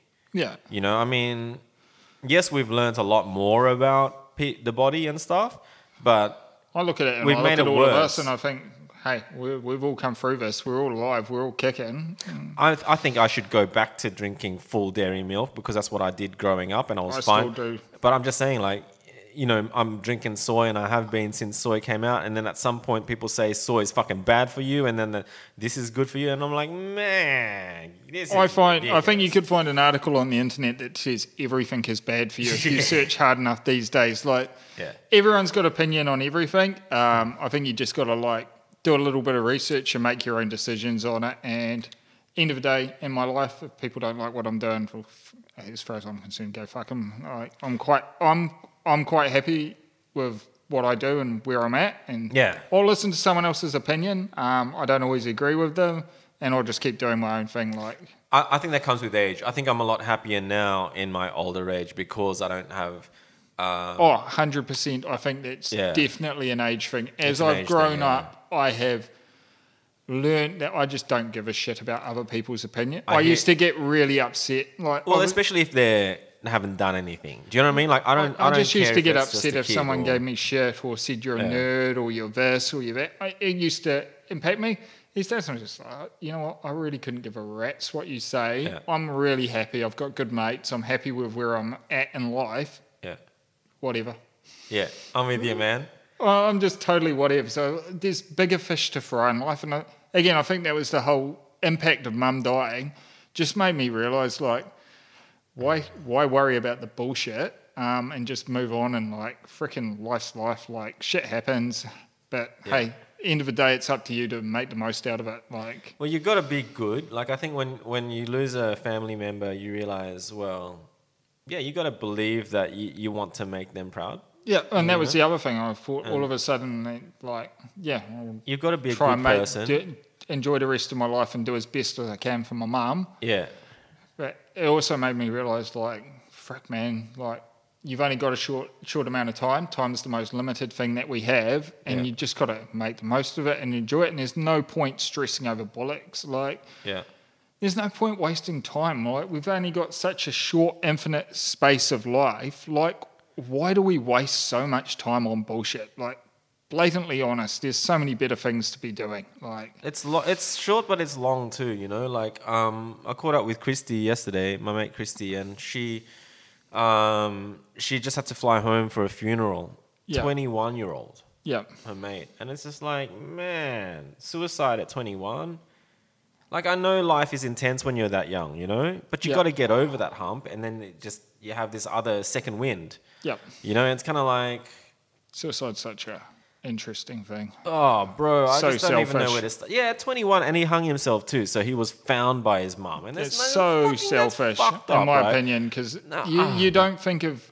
You're acting on what you want, but you don't think about anybody else you're going to impact. His mum's now going to be destroyed. Obviously, the chemistry going through his brain and stuff is just so beyond. Do you know what I mean? Like, it's beyond. It's beyond anything I can comprehend. Yeah, yeah.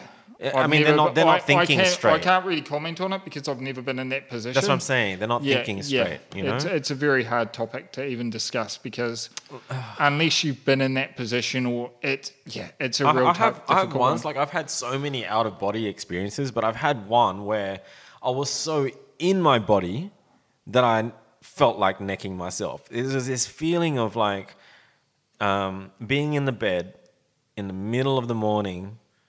It's pitch black.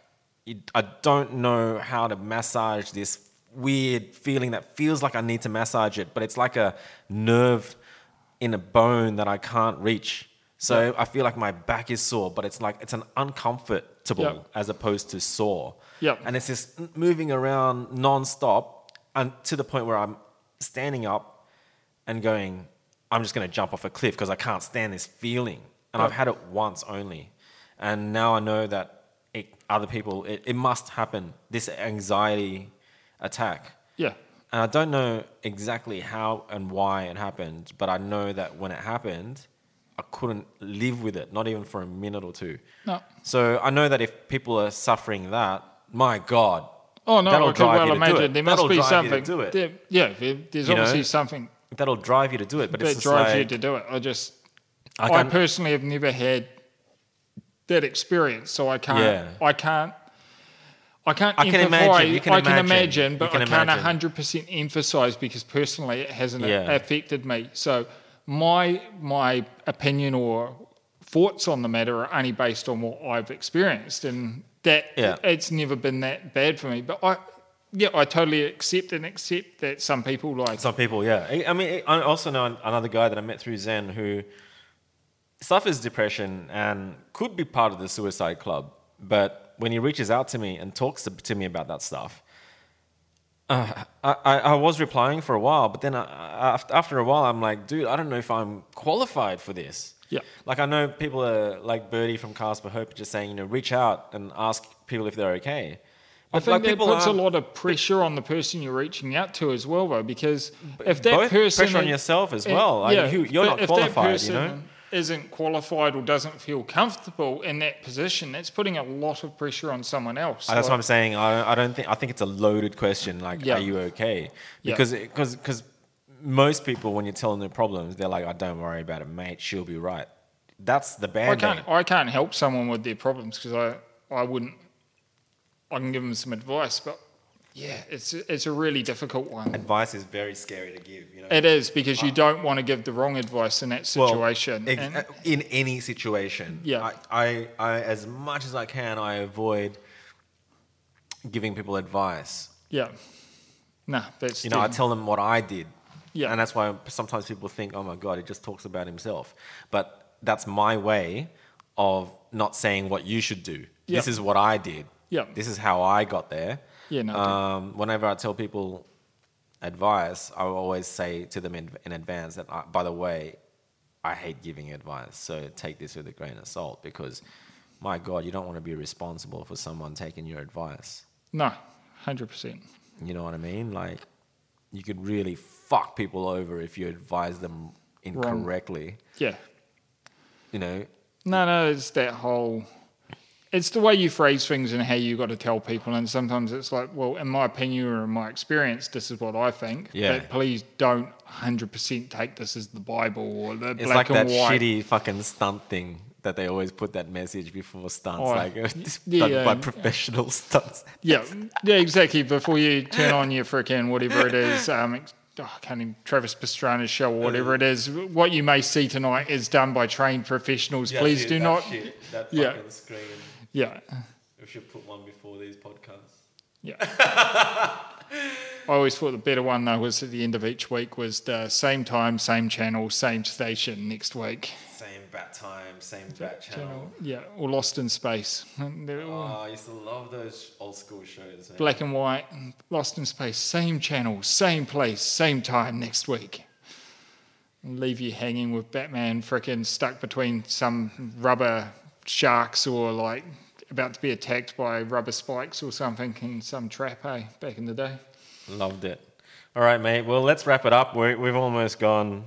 Well, if you include the footage that I forgot to record, we definitely did over 3 hours. Oh, fuck. Yeah, nice. Time flies, But thanks for coming on. No, it's sweet. It's good to come in. We haven't caught up in a while anyway. No, it's usually our yearly catch-up.